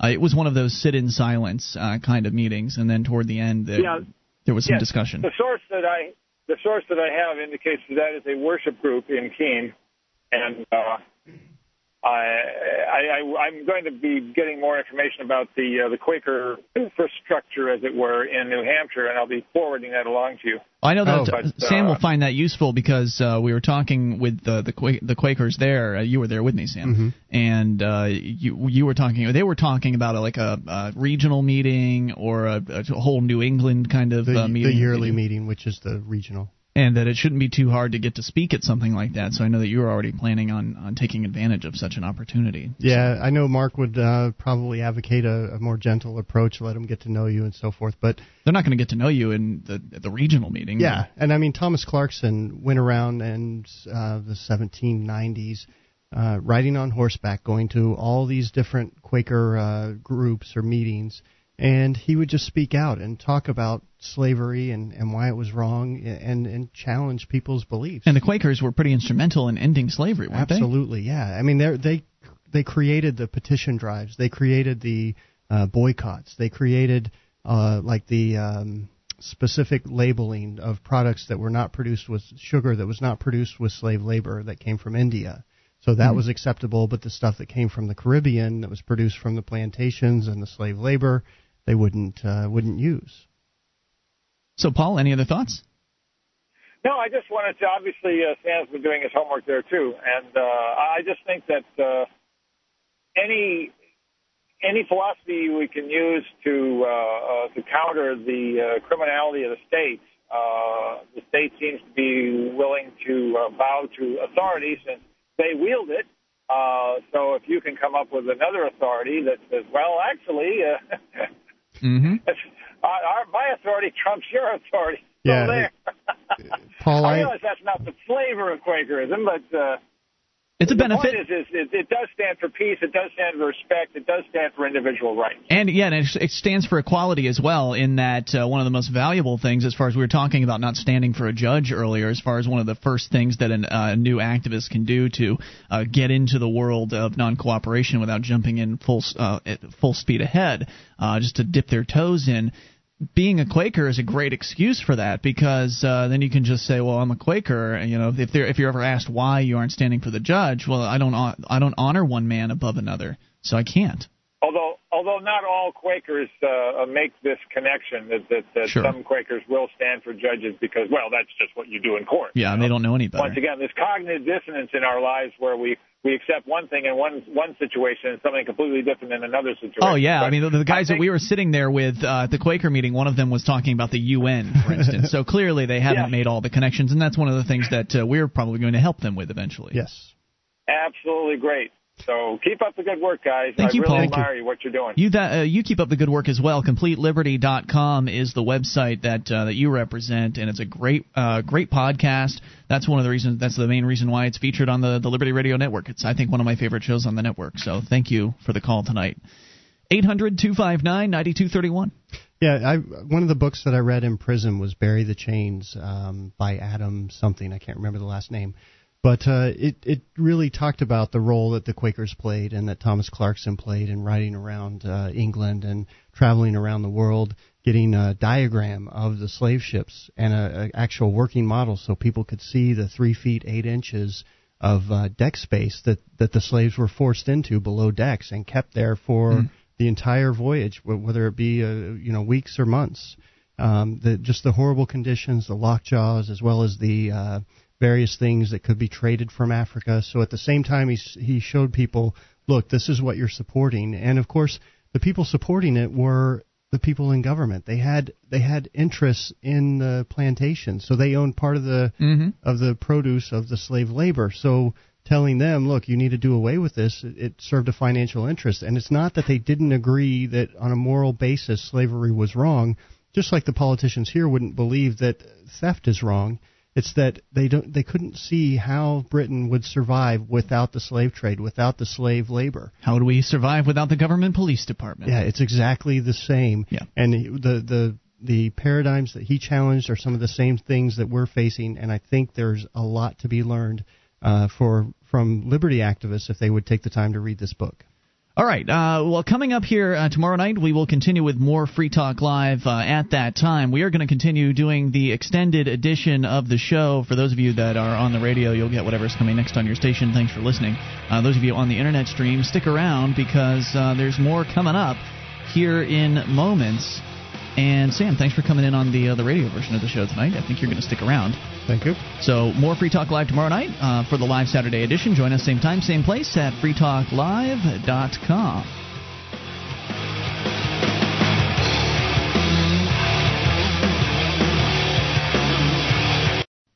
So sticking around here for the extended edition of Free Talk Live, brought to you by the Free Talk Live AMP program. The reason why I wanted to do the extended edition tonight was because, well, I've got this really awesome letter that you were written, Sam, while you were in jail, and it's so great. I really wanted to read it on the air, but I know that in an hour's time, there's no way in hell we're even going to get through half of it, especially if we stop down and talk about it. during the letter. It's just such a stunning letter. It's so well crafted and really just insightful. I really felt like a lot of people needed to hear this. So our radio audience is going to miss out. But for those of you who have the wonderful patience to sit through an entire 2-hour podcast, I'm sure you will appreciate what it is that we're going to share with you. And since it was your letter, Sam, I'm going to ask that you actually read this. Okay. By the way, it is an extended edition of the show, and it is brought to you by the Free Talk Live AMP program. You can call in at 603-435-1105, 603-435-1105. If you've got comments or whatever you want to talk about, that still goes as well. But let's get into this. It's an anonymous letter sent to you while you were in jail, while you were sitting in jail for 2 months for daring to record video in a public court lobby. Hi, Sam. You don't know me, but your story has moved me to write you. I'm not sure if this letter will make it to you in your cage, but I'll write it nonetheless and hope for the best. There are a few things that I'd like to communicate to you. First of all, I don't know how much support you are receiving from the outside world. I hope that it's considerable, and I hope that this will motivate you to persevere in this battle of wills between good and evil. I think that in this life we often made the mistake of letting people know. I think that in this life we often make the mistake of letting people know how much we appreciate the sacrifices that they made. Sorry. It's okay. Okay. Take your time. We tend to mistakenly assume that they know, but in reality they can never know unless we tell them. I want to make sure that you know how much I personally appreciate the sacrifice that you are making. And I know that there are many other people who you may never hear from who feel the same way. Please bear that in mind. Yeah, that's so true. And when I was looking at your table full of mail, I was, of course, thinking that this is only a percentage. This is only the people that took the time to go to mail-2-jail.com or write something down on paper, shove it in an envelope, and put it out the door. A lot of other people might have been thinking similar things, but just didn't take the time. So what percentage is it? I don't know. Is it 1% of the people that were paying attention? Less than 1%? But you can guarantee that there are a whole lot of other people that feel the same way. Absolutely. I want to remind you that your actions often change the world in a multitude of ways that we may never become aware of. For example, your struggle has changed my attitude towards the strategy of civil disobedience as a means of bringing about social change, and I am very grateful to you for that. I have, for a long time, believed that doing the hard work of winning individual hearts and minds to the philosophy of voluntarism was the correct way to bring about change that we desire. The question is, how do we do it? I now realize that there is no more powerful motivating force than a clear case of injustice. The powerful emotions that this stirs up in people can cause them to question and break with long-held beliefs. Nonviolent civil disobedience of the type practiced by the likes of Gandhi and Martin Luther King can be an incredibly powerful force for change. I now get what Gandhi means when he said nonviolence is the greatest force at the disposal of mankind. It is mightier than the mightiest weapon of destruction devised by the ingenuity of man. Absolutely. Your example has inspired me to study the history and philosophy of violence and civil disobedience. I find myself wishing that there was something I could do to help. Accordingly, I have some ideas that I'd like to share with you. And my hope that one of these might be of use to you, either directly or indirectly, by triggering some other ideas that ultimately lead to a strategy for victory. Please forgive the audacity, but I do believe that I might have something of value to offer.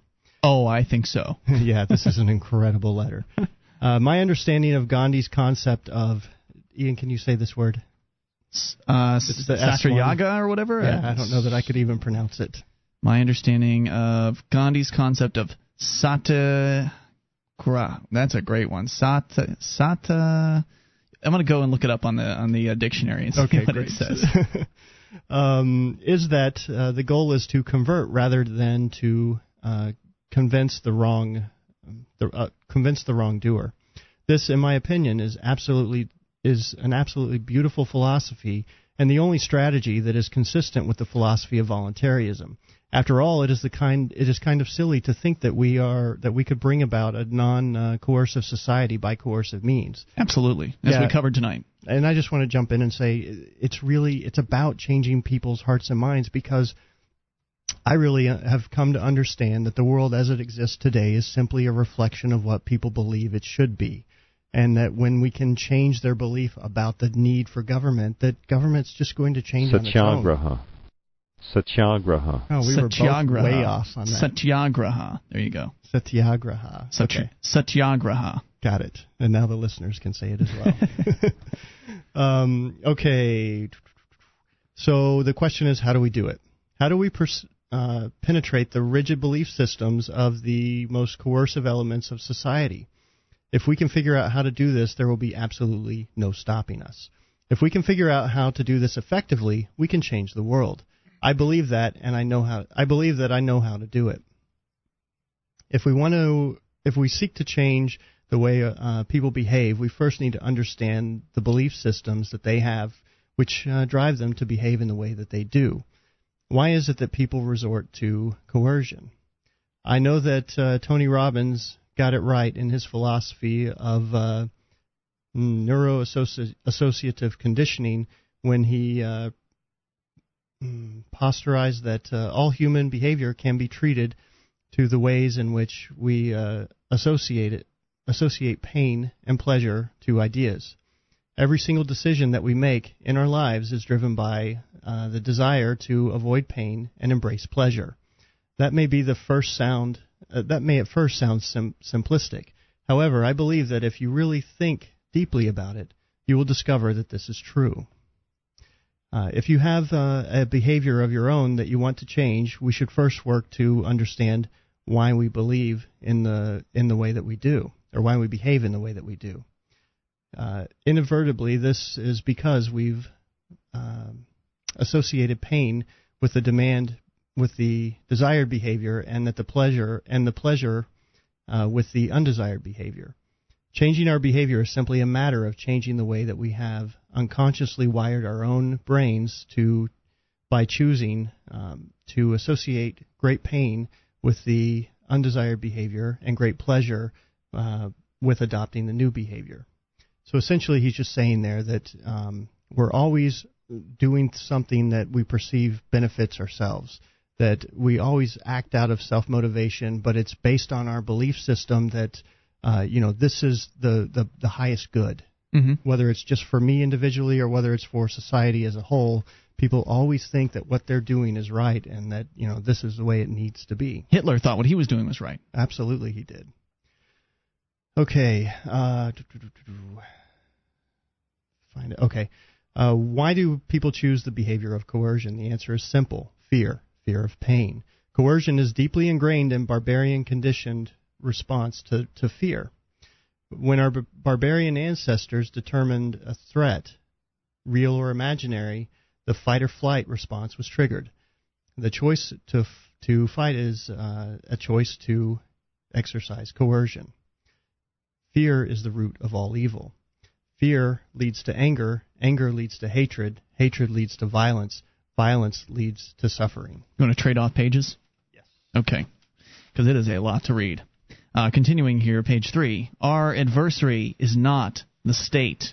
State-based coercion is merely a symptom of the deeper underlying problem. Our true adversary is fear. And I think we've been touching on this recently here on Free Talk Live. And people are so trained to be afraid in our current society. People are afraid even within our own movement of doing the most basic civil disobedience actions because of what might happen. Whether it will happen or not is another question. It's just the fact that there is a possibility that they could be harmed personally, even though they know that in the long run the harm will come, even though they know that they're already being harmed by taxes or whatever arbitrary rules are being forced upon them in their business and that sort of thing. So they know they can observe the harm that's happening, but but they believe that more harm will come if they take action right now. Whereas, of course, with risk comes great reward. And if we do have enough people that are willing to take that risk, even just a small risk, we can have that great reward. Yeah, well, and it's much safer to follow somebody else, follow in somebody else's footsteps that's already stretched out and taken those steps, and that's why it is to lead the way. That's why it's important to have people like you in this movement, Sam, who can show people the way. Like, okay, look, here's what happened to me. If you go down the same path, maybe you'll have similar things happen to you, or show people that, look, you can get away with doing simple things like staying seated in a courtroom. This is something that would terrorize a lot of people, the idea of staying seated for a judge. But up here it happens on a regular basis, and there's very little consequence for it. And there was at one time the judge in that particular courtroom threatened those people who did not stand, and that kind of set people off and got them scared for a little while. But then they came back, and those who were originally not standing started to stand. Rather, those who were standing began to not stand, and they found that courage within themselves, and they moved ahead, and now we do it regularly. Yeah, I mean, months ago they had actually cleared out the gymnasium and gotten a bus that they were going to arrest everybody, haul them all off to the gym, and process them and keep them at the jail. Everyone who didn't stand in the courtroom. That was the plan that they had. Can you imagine what would have happened had they done that? Oh, that would have been. Can you imagine? I mean, putting 20 free staters or liberty activists in the same room together in a jail? I can't imagine. I mean, with nothing better to do at that point on their as far as their time is concerned, nothing better to do than come up with ways to be thorn in their side, basically. I don't think they understand. I would talk to the jailers while I was in jail about, I'm just one, but what happens when 10, 50, 100 people show up here and you have to drag them from room to room and they don't cooperate? What did they say? He said, well, it's just another day at work for me. Oh, no, it wouldn't be. I don't think so. I mean, you'd be more that, tired than, if you had that many people non-cooperating, they would be very, very beat physically. It would be a lot of work, more so, because normally people just do what they tell them to. And I think it would take an emotional toll, too. I got a lot of people that didn't believe in the hunger strike that I was on, that thought I should just be eating, that for various number of reasons. Mm-hmm. One of which is that, well, nobody cares. But I can tell you the guards cared. I mean, they would come in sometimes all happy and say, hey, good news. And I'm like, what is it? Well, this is the day you start eating. I'm like, no, I'm eating when I'm free. And this guard turned back to me and she's like, well, what is it with you? Why are you doing this? I don't get it. And it bothered her, I think, at a level of, it made it clear that she's supporting these actions against me, and that this is what I'm choosing based out of the way I'm being treated by the state, the organization that she believes in. And it let her start to maybe question that a little bit. Let me continue here. Uncontrolled fear is the root cause of all coercion. I believe that science has pretty much proven that morality is innate. Empathy is the basis of morality. We're all equipped with mirror neurons that enable us to feel empathy for our fellow human beings. When our empathy is turned on, we cannot cause harm to others because we feel their pain as if it were happening to us. And this is why the Golden Rule has been the basis of the moral systems of so many different cultures throughout history. Love is just another word for empathy. I think of it as a state of maximum empathy, whereas fear turns off empathy. When people are consumed by fear, they lose empathy for their victims and are capable of inflicting all manner of harm upon them, including throwing people into cages, which is why when it comes to a wartime scenario, you see the enemy being dehumanized, those evil Japs or fill in the blank. And then if you can dehumanize the enemy, those terrorists, the Muslims, or whatever, drug dealers, whatever the current communists, whatever the enemy of the moment is. And it's already happening in today's society. Cops look at the people that they arrest as criminals, not as people. Right. So that's how they can treat them. They don't have to treat you like a human if you've been broken down in their mind being someone who's beneath them. And so these people that are running the jails and that are doing the jailing and that are initiating force, they're not empathizing with their victims. And maybe doing what you did, Sam, can help them feel a little bit of empathy, can help them realize that what they are dealing with is a human being. For instance, when I was in there, and I certainly didn't take the same path as you, when I was in this very same jail, when they were starting to ask me questions and I didn't want to really answer their questions, and I said, well, what are you going to do to me if I don't answer these questions? Well, we're going to put you in, maximum security, and you won't be able to see anything or do anything at all. And so that's when I decided to go ahead and answer their questions, because I believed I would have a greater impact, and it would be easier personally for me to be in with other people, in with other inmates, and talking to them. It turned out I felt like I made the right choice in that particular case. But for me to get angry with them would have allowed them to hate on me more effectively. It would have allowed them to just say, "Oh, just another criminal, just another angry criminal. Yeah. They hate us." You know, all that kind of thing. It would allow them to justify their paradigm and be right about, well, this is the way it is. You know, these guys are he's just angry. Because one of the guards came in and said, "Look, you know, I don't understand why you're not talking to us. It's not our fault that you're here. The police are the ones telling us to hold you here, and you can be mad at them, but you know, it's not going to do you any good. Why don't you answer our questions?" And he just couldn't understand that. No, I had already forgiven them for what they had done.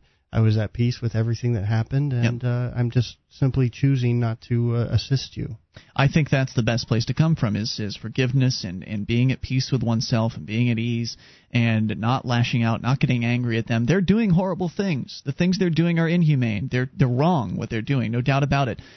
But hating them for what they do is going to just put you right in the position that they expect you to be. If you come to them with love emanating from yourself and showing that to them and communicating on a positive basis with them, then that makes a difference. That shows them that you aren't the typical thug that they might be used to taking in, and that something's different here, and maybe they should analyze it closely to figure out what's different about you. Yeah, and they started wandering around, you know, as the weeks went by, more and more, asking me questions, trying to understand just what are these Free Staters. But if you'd been angry and you'd been spiteful toward them, they never would have asked you question one. They would have treated you like shit, and that's how it would have been over at that point. Yep.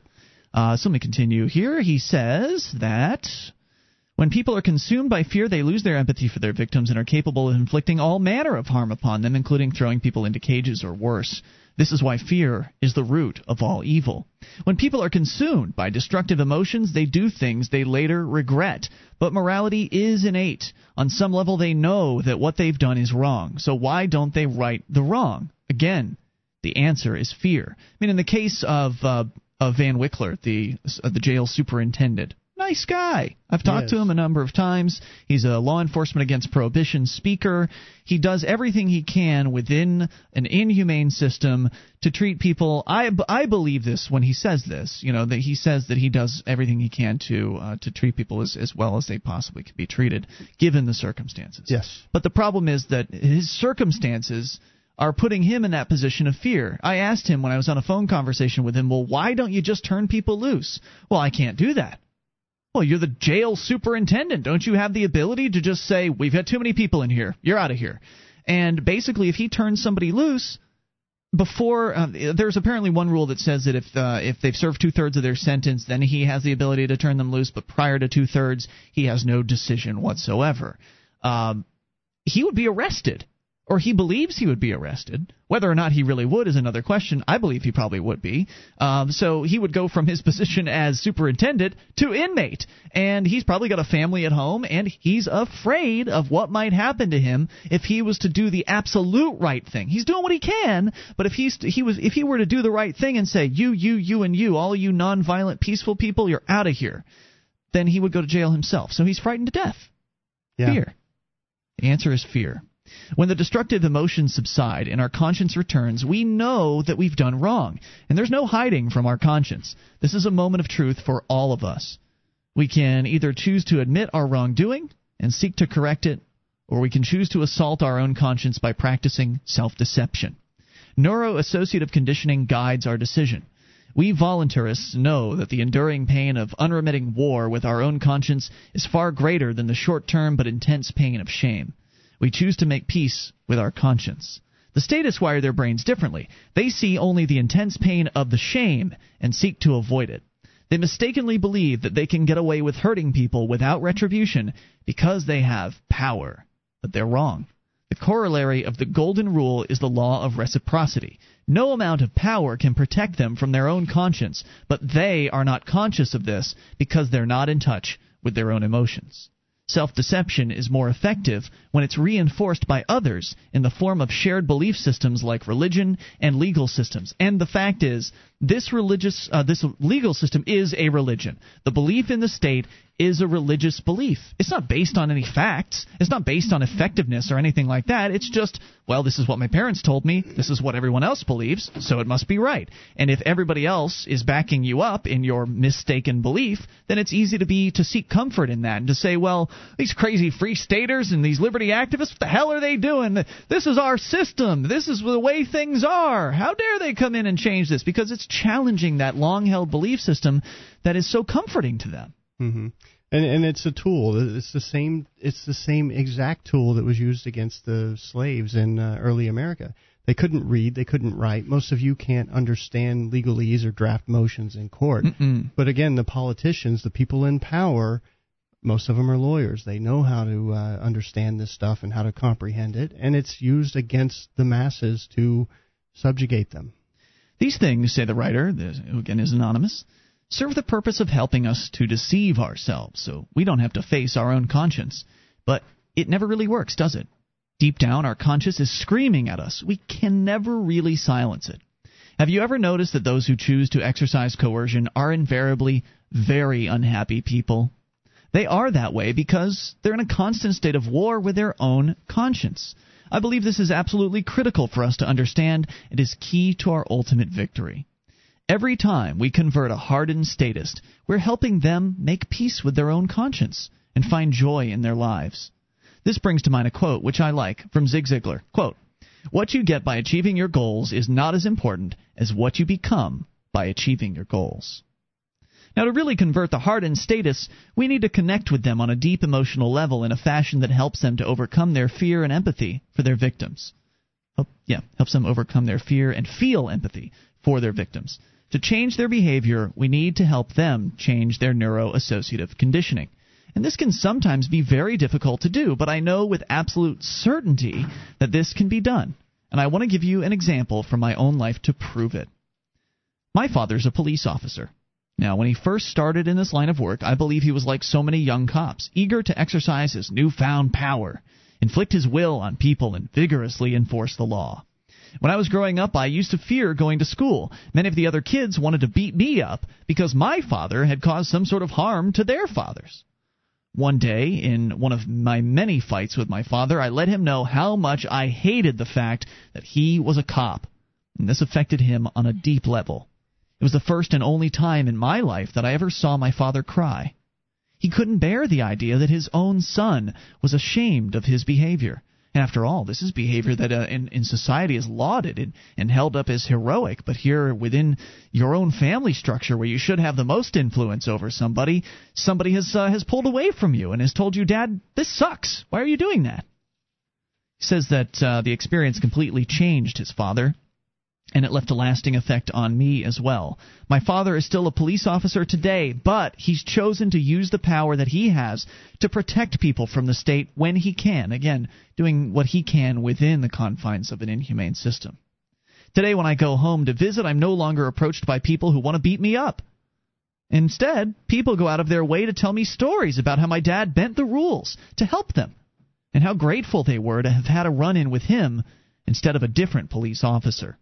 Which is one of the reasons why I think people like Brad Jardis and other law enforcement against prohibition members and other cops that know what the right thing is to do should stay in the business instead of evacuating, because taking somebody that at least understands freedom and does their best to apply it when they can within that job, within the confines, the inhumane confines of that job, is far preferable to leaving a position open for a sadist to step in their place.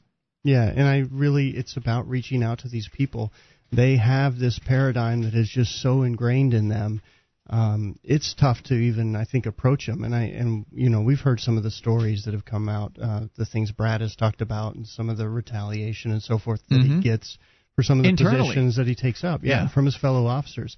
It is hard to present this message, but I think it's such a powerful force when it comes from somebody that's in the same role, in the same job, doing the same thing and saying, look, we can be compassionate here. We can do the right thing. I can honestly say I'm very proud of my father today. He uses his position to help people when he can instead of hurting them. and consequently he's a much happier person than he once was. There is, I think, a lesson to be learned from this story. By seeking to convert those who choose the path of coercion, we are really seeking to help them rescue themselves from evil. They will throw up. I love that. Can you read that one more time? I thought that was brilliant. By seeking to convert those who choose the path of coercion, we are really seeking to help them rescue themselves from evil. What a noble purpose. It's compassion. That's the underlying principle here, is have compassion for these people because, they know not what they do. Yeah, they know not what they do, and you yourself could have been in their shoes. I was. It wouldn't have been hard. Maybe you already were, or maybe you've actually been there before, and it wouldn't have been more than one or two life changes for you that would have sent you off in that direction. Yeah, I grew up in a law enforcement family. My dad was a police officer. My mom, was he really? Yeah. Wow. Dallas police officer. My mom was a deputy sheriff. They divorced when I was young, and my mom remarried a game warden.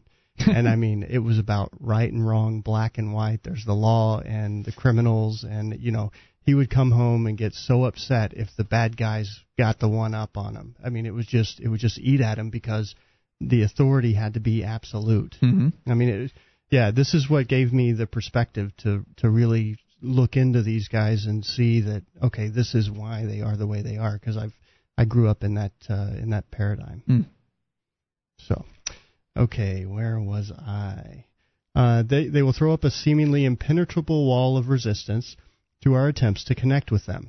They fear feeling empathy and compassion for their victims so deeply that it forces them to be very angry people. Mm-hmm. But anger is an emotion that cannot be sustained. No human being can live in total isolation. We need all people in our lives with whom we can connect. We all need people within our lives with whom we can connect. I think that the whole point about anger not being sustainable, eventually they're going to want to feel good. It's very important, and it would be nice if they could feel good about what we're doing as well. And I think that's one of the reasons why one of the things we're doing tonight here after the show, Sam, is you and I are going to go and volunteer at this silly little thing called Project Graduation. Right. And regardless of how you feel about Project Graduation, it's an idea to keep kids out of drugs and drinking, which, as Julia points out, they're just going to go and get drunk tomorrow night. Mm-hmm. But high school kids will be high school kids. But nonetheless, it's one of those community events, and the police prosecutor who went after you and is currently going after a number of the activists in the area reached out to us to ask if we would help with this. And it was one of those moments for me, like, wow, this guy is somebody who I don't really have much respect for because of what he's doing. He's aggressing against us. My initial response was, well, screw him. But then my second thought was, well, wait a minute. We need to do this because this is the right thing to do to not only to help out with this situation, but to improve our image in the community. If you're somebody who's helping out at a community kitchen, or you're going to help out at a Project Graduation, or you're beautifying a park, or whatever it is that is picking up trash, whatever it is that you're doing, this is something to where they can't just paint you as common criminals. They can't paint you as the enemy because you're doing things that they are doing. You're doing the same things in many areas. It's just that you're disagreeing with them here and here and here, and being and showing this kind of level of compassion makes it very difficult for them to paint you with that evil brush. Yes, and that's one of the reasons I've called into the local radio shows fairly consistently since I've been up here, is now after I call, I get a lot of calls of support. And while I was in jail, I've been going back listening to the archives from that. People call in and, I don't necessarily agree with all the Free Staters, but this Sam seems like a pretty nice guy. Yeah. And, maybe the state's wrong here. And it lets them see me as a human being and look past all of the rhetoric and evaluate it for themselves. Absolutely. Just to add something to that, one of the activists here, who I have a lot of respect for, he's one of the most creative people. He runs the Ministry of Propaganda. He believes that they're setting us up tonight. He believes that this Project Graduation that we're going to is a trap, and that they're just going to try to bust us all for something. I don't know what it would be, molesting the high school kids or something. I don't know.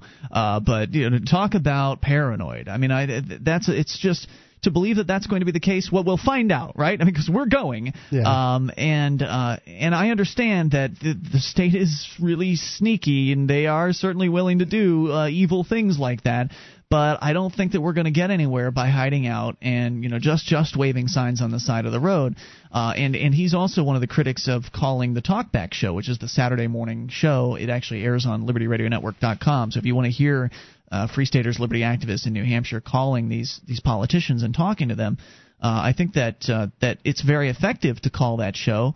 He believes it's not. I think it's effective because you're getting your voice out there, your voice of reason. Even if you aren't changing the minds of the politicians running the show, there are a lot of people listening to that might already agree or might partially agree that they just need to be persuaded in the right direction. I think it's very valuable to participate in things like a local radio show or going to the city council meeting. I know that some of the local activists have been going to the council meetings as of late, and they believe they've been getting some positive response. I mean, there was a meeting recently that they were looking at doubling the parking fines, and that went down in flames apparently. Which, if the activists hadn't been there, would that have turned out differently? I don't know. There's a very good possibility it might have. It was my understanding that particular night the activists were a third of the audience. So we're already to a third of the audience at a city council meeting here in 2009 at this very early portion of the Free State Project. Look, I'm not somebody that believes that politics is the most effective method toward change, but with enough participation, I think something can happen. I think we're starting to see the evidence of that. Yep. We return to the letter. The key, I think, is to find out who these people are in the lives of the brutalizing class and connect with them. If we cannot connect directly with those who have hurt us, we should seek instead to connect with those who can. Even thugs have friends and family who care for them. Mm-hmm. And I think that's part of this Project Graduation, letting these people see that, we are just people as well. And they're going to maybe question some of the actions of Rivera, whereas before they might have bought into his paradigm that, they're criminals. Mm-hmm. Okay. These people should be made to realize the suffering to other human beings and that the behavior... Rivera knows we're not criminals. He wouldn't have invited us otherwise. I mean, he knows it. Yeah, well, and, when I heard that he has peace on his license plate, this is somebody who believes there is a way to peace. Mm-hmm. He thinks that he mistakenly believes you can arrest your way to peace. Law and order, by the way to peace is through violence, and he doesn't understand that peace is the way. And when he can get that, he's going to come around to this message pretty quickly. Okay, the pain of hearing the truth from people whom they have deep connections with will almost certainly be enough to push them over the edge and encourage them to voluntarily and permanently change their behavior. Knowing that they may be forgiven by those who have brutalized can be a powerful motivator for them too. That's important. I think that's such an important part. And it was one of my turning points in this whole path toward peace, or path toward accepting peace as the path. Mm-hmm. Because for me, it has been a path. I mean, having come from a violent perspective to where I am today. When I got out of jail, and I was in for 3 days for the whole couch thing, where an anonymous neighbor turned me in for my tenants having a couch in their lawn. I went to jail because I refused to pay the fine and I refused to, obey, basically. And I had originally said that I would move the couch if the anonymous person would just come meet me like a good neighbor and ask me to remove it like a good neighbor would. She refused. I found out who it was while I was in court. Turns out it was a city bureaucrat. One of the city planners, in point of fact. She lives way down the street from me. And when I got out of jail, I started to read the websites and the postings and the things that people were saying while I was in. And, of course, I came across the ideas of, get revenge, get her back, and all of that. And if it had been 5 years before, that might have been my first thought as well. But I was inspired to forgive her because that's the right thing to do. It's like you said earlier. She knows not what she's doing. She probably didn't realize that I would end up going to jail for this. She probably figured I'd just pay up or move the couch or whatever, like most people would. If the threatening code enforcer guy shows up and threatens you'll jump through the hoops and you'll do what he says. She didn't know, and so I forgave her for it. And I think forgiveness is the absolute right thing to do in the face of the violence of the state, because it keeps you at the high level. It does not lower you in any way, shape, or form. You don't have to be violent to lower lower yourself. Just doing some sort of retaliation that's nonviolent, toilet papering a house or something like that. I guess it's not really truly peaceful, but nonetheless, I mean, that is still lowering yourself. You're still lowering yourself to a level that you don't deserve to be on. If you just keep it up there and forgive. One of the books I read while I was in jail was Peace Pilgrim, and you can get it free at peacepilgrim.com. One of her quotes was, "Hate only hurts the hater, not the hated." Great point. And it's because, if you're holding on to that judgment, if you're holding on to that animosity and that anger, it's affecting you and not the person that you're hating. They don't feel that. They may be completely unaware of it. You could be waking up with an ulcer and they'll have no idea. Yeah, but in the meantime, you're creating this disharmony, this dis-ease in your body, and you're harming yourself. So forgive yourself as well. It's okay to forgive yourself, too. I've been doing that a lot recently.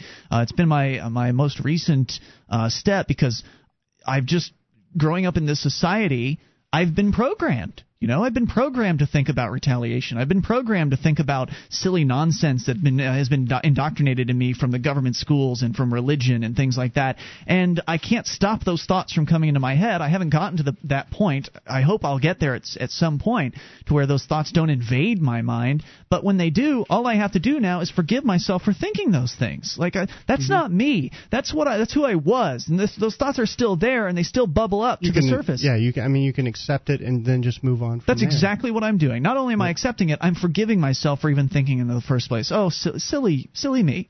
How could I think something like that? That's not who I am today. Do not underestimate the power of forgiveness. There is no greater gift. That is, I believe, the reason those who exercise coercion on behalf of the state feel so threatened by the camera. They know deep down that what they are doing is morally wrong and that they are subconsciously deeply ashamed of it.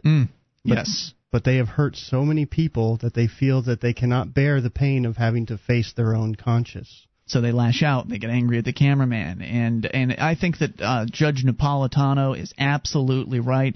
The camera is the new gun. It really shows these people to the world and themselves for who they really are and who they are being. And that's something they just don't want themselves to see, number one, and they certainly don't want their loved ones to see. Yeah.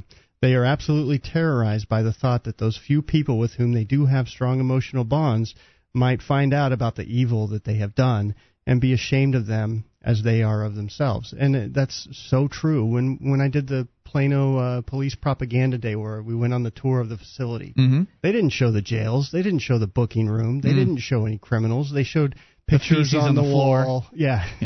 They showed pictures on the wall of, oh, look how great we are, and look at all the history here, and well, we've grown this facility to twice its size, and this is where we stop the bad guys. It was so one-sided, and I think they are really ashamed of that. They don't show the families of the people that they put in jail cells, the peaceful drug offenders, the families that are torn apart, that can't pay the rent anymore. I mean, my next-door neighbor is probably going to go to jail here pretty soon, and they're already having trouble paying the rent. Yeah. Gee, thanks for raiding their house and destroying their lives. As long as those who are close to them remain blissfully ignorant of their evil, those people can help them to deceive themselves into believing that they are moral. They don't believe that. And they love to give themselves trophies and things like that. I mean, we went into the police department and we got the backstage tour, and there's a whole trophy center there where they've just awarded like in the government schools. I mean, it's that same. We're number one. We're the winners. We're the best. Yep. What we're doing is right because, hey, look at these fancy trophies. It's, pat each other on the back and pretend like nothing's wrong. Yeah. As long they don't believe that they can handle the pain. That is why they continue to dig themselves deeper into the hole by hurting those who force them to face their own conscience. I encourage you and your friends to continue to force them to face their conscience. Be relentless. Cut off all avenues of escape into self-deception, and they will break. I am absolutely sure of it. Offer them a hope of forgiveness, and they will hopefully not take their own lives in the process. It is ironic. You are the one who is physically imprisoned, but you have the freedom of clear conscience. The status enforcers, on the other hand, although physically free, have imprisoned themselves by choosing to go to war with their own conscience. Have faith that by forcing the status to face the evil within them, that you will be helping them to make peace with their own conscience and ultimately find more joy in their lives. As is so often the case in life, we must push through short-term pain for long-term gain. In this fashion, person by person, we will convert them all to the philosophy of voluntarism and build a better world in which to live. In this fashion, we will not only shrink the state, but bring about an end to all forms of coercion and an end to the age of barbarianism itself. I encourage you to hold steadfast in your resolve. Do not underestimate the impact that you have had and are having or may yet have. When you succeed, you will inspire others to follow in your footsteps. Mm-hmm. They will in turn inspire others. In this fashion, your small ripple in the pond of humanity will become a great wave that sweeps the world, bringing joy to the hearts of millions. Above all else, the trait that enabled Gandhi to prevail was his unshakable resolve. I am reminded that the speech that Nelson Mandela gave when released from prison, in it he said, "Our greatest fear is not that we are inadequate, but rather that we are powerful beyond measure." Indeed. Brilliant. Brilliant stuff, and I'm glad we were able to share it here tonight. Speaking of resolve, just to add something to that, I was on Talkback this past week, and the archive is posted at freekeen.com. It's right there, pretty much at the top of the page at this point. You can listen to the half an hour that I was sitting in there with Cynthia and Kendall, a couple of the city councilors. And at one point, a guy calls in. There's the conservative from Vermont. He calls in from time to time during the show, the regular Saturday show. And he was talking about how he wishes Vermont was chosen instead of New Hampshire. And at one point in the call, he says that he's willing to do anything to help here in Vermont. Except move across the fucking river to New Hampshire. And I said that to him. And I said, well, thanks for that. So you're willing to do anything except move across the Connecticut River. And that was pretty much the end of the conversation. And it sounded like he had a little bit of resolve until he chickened out at the very last moment. Mm-hmm. Well, how wonderful that we're in a movement, the Free State Project, that self-selects the people with the greatest resolve and brings them all to the same place. For anybody to look at that and to say, you guys aren't going to have any effect, you've got your head in the sand like you don't understand. It takes so much resolve to be able to say, I'm leaving where I am. I'm picking up my life. I'm tying up the strings. I am leaving my family and whatever friends that are going to stay behind, my job and all of the connections that I've made here, and I'm moving to another place to be around people that I've never really spent any significant amount of time with because I love liberty that much. That is a resolve personified, in my opinion, and it's going to lead to some amazing things. And for me, it's not. I don't even know if resolve is the right word for it. For me, it's really, I'm living truth. I mean, by coming across this message, by understanding all of the ideas of liberty and the way that the state functions and the fact that it's coercive in nature, I've just come to understand that a voluntary society is a higher purpose for mankind, and I just feel I need to live that and let it be true in my life, and so that's why I'm here. Absolutely, and as he said, one example will encourage others, will bring others to do similar things and to innovate and do their own thing. And as we've been talking about consistently recently on this program, is take a little dip. Try a little non-cooperation, and let me make a suggestion here. We talked about not standing for a judge. That's a lot easier to do when you have activists behind you. And if you're in here in New Hampshire, then there's no reason to not stand, or there is no reason to stand for a judge. There's so many activists. It's safety in numbers. You'll be fine. But here's an example of something that everybody can do. Everybody around this country, everybody in America will have the opportunity, and you've got plenty of time to prepare for it too, you'll have the opportunity to non-cooperate in 2010 because it's the census time. And there was a news story on one of the news breaks tonight. Johnson pointed this out to me, that there's a certain representative in Minnesota who has said she is so concerned. Now, her reasons here are not what I think you should share, but she's so concerned that next year's national census, that information will be abused, that she will refuse to fill out anything more than the number of the people in her household. In an interview with the Washington Times, America's Morning News, Ms. Bachman, a Minnesota Republican, said the questions, of course, it's a partisan thing, right? See, now it's Obama's census, so can't participate in that. She says the questions have become very intricate, very personal, and she also fears that ACORN, the community organizing group that came under fire for its voter registration efforts, will be part of the Census Bureau's door-to-door information collection efforts. She says, I know for my family the only question we will be answering is how many people are in our home. We won't be answering any information beyond that because the Constitution doesn't require any information beyond that. A spokesbureaucrat for the Census Bureau says Bachmann is misreading the law. She sent a portion of the U.S. legal code that says anyone over 18 years of age who refuses to answer any one of the questions on the census can be fined up to $5,000. So there's the scare factor. There's the fear, right? That, if you don't answer the question, even one of them, and there's a whole bunch, then you might get fined by the federal government. And, of course, who can pay a $5,000 fine? Most people don't have that to just cut a check. So it's very, very scary. So this woman should be congratulated for her courage in order to essentially shun 99% of the census. But she's still going to answer that one question. And I would suggest that dipping your toe in would be doing what she's doing and just answering the one constitutional question. But ask yourself, did you agree to the Constitution? Now, she may have, because she's a so-called representative, so she's probably sworn an oath. But the rest of us, we never did. The rest of us weren't signatories to the Constitution, so how is it that we can be bound to even answer that one question?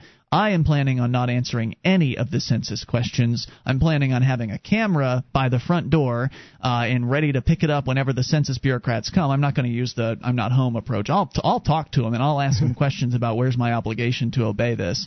And, you can call your supervisor if you need to or whatever.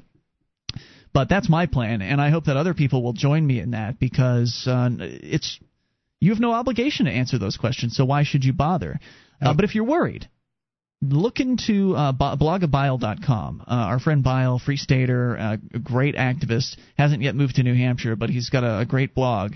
And he outlined his experiences with the census family survey or whatever it was that they did, where essentially the same threat is present. If you don't answer these questions, we'll fine you. And he didn't answer.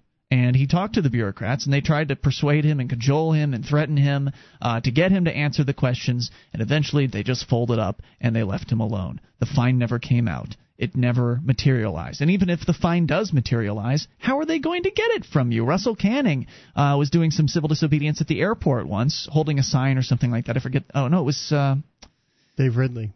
No, it was Russell. Russell did something, and they fined him. They sent him one of those TSA fines where the TSA says, you broke one of our rules. Now you owe us $2,800 or something like that. And Russell just basically laughed and he didn't do anything, and nothing has happened to him as a result of it.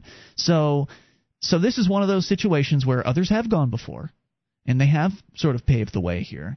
And I think it would be a real easy thing for people to do against one of the biggest and most scariest bureaucracies, the federal government. Mm-hmm. Just an idea. I would agree. Speaking of Russell Canning, I want to read one poem he sent me real quick. Is it it's poems or song? It's a poem, and it was probably one of the funniest pieces of mail I got. Our Sam I am. Sam does not like boiled eggs in jail. He does not like bread that is stale. He does not like them on a tray. He does not like them anyway. He does not like them through a slot. He does not like his cement lot. He does not like square white bread. He does not like to eat in bed. With a spork before a court, if you try an arraignment, you will get entertainment. He dreams of food that pleases, while they feed him low-grade cheeses. His family sees no justice here. The force inherent is now clear. You can push Kool-Aid and milk, but he wants none of that ilk. Just doing your job, you keep him in the cold, all because he filmed injustice and was bold. Sam does not like green eggs and Spam. He does not like them, or Sam I am. That's awesome. I thought so, too. All right. Phone line is 603-435-1105, doing an extended Internet-only edition of Free Talk Live.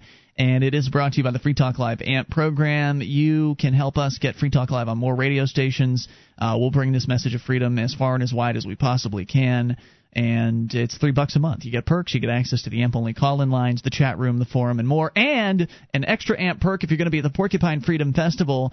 Jason Osborne is going to be hooking you up. It may be more than beer. I don't know. Did he just say it was just beer? Well, I've been in jail. You're asking the wrong person. Okay. Jason is not here with us to answer. Oh, he is online right now, so I don't know. Maybe we'll get an answer from him. But if you are a Free Talk Live amplifier and you're at the Porcupine Freedom Festival, during Free Talk Live, Jason will be buying free drinks for Free Talk Live amplifiers. So, sweet little perk there. Very generous. Thank you, Jason Osborne from SACL CAI. I think we're done here, Sam. Nobody's called in. They don't want to talk to us. That's fine. We'll wrap it up. We've got things to do tonight here, going out to volunteer at the project graduation with all the high school kids. And you've told me I should wear my Free Talk Live bowling shirt. I didn't know if that would be inappropriate or rude, but... Yeah, and you've talked me out of wearing the Mark Emery Pot TV shirt. It says as high as you can get on the net with a big pot leaf on the back. They sure as hell wouldn't let the kids in with that one on. That's okay, sure. I'll put something else on. All right, so we're done here tonight, and invite you to join us, of course, online at freetalklive.com, and join us here in New Hampshire. If you haven't joined the Free State Project yet, head over to freestateproject.org. Come on up. The guys from Motorhome Diaries are coming back here this weekend, so looking forward to seeing Jason and Pete and Adam, who's their new guy, and I guess he's going to be joining I think he has joined the Free State Project at this point. So just so much excitement. It's growing. Much happening. It's so great to be a part of it. And thank you for listening to Free Talk Live. Again, amp.freetalklive.com. Sam, thanks for coming in here tonight, sitting in for Mark. Thank you. Have a good night, everybody. Back to those of you that are listening online at the moment. If you're listening to the FTL stream, you'll be joining the show in progress. And if you're listening to the Liberty Radio Network, you will get Liberty Radio Network content here shortly. Good night, everybody. Good night. Get on the ground, mother! You and your spouse are going to jail and your kids are going to Child Protective Services. You're busted for possession of marijuana. Hi, I'm Barry Cooper, ex-narcotics officer trained by the DEA. My DVD, Never Get Busted, has recently received world attention. I've switched sides and I'm now touring America with the message to end this war on people that has been labeled the war on drugs. Go to Barry's website, nevergetbusted.com, and order your DVD to Never Get Busted. On it, I'll teach you secret drug enforcement tactics and how to avoid narcotics profiling, how to conceal your stash, and I'll teach you how to fool drug dogs every time. I'll teach you how police know when you're lying. You'll get to go on patrol with me and watch actual marijuana arrests on the highway and learn the mistakes citizens made that landed them in jail. Go to nevergetbusted.com and arm yourself with the information you need so you'll never have to hear these words. Get on the ground, mother! You and your spouse are going to jail and your kids are going Log on to nevergetbusted.com.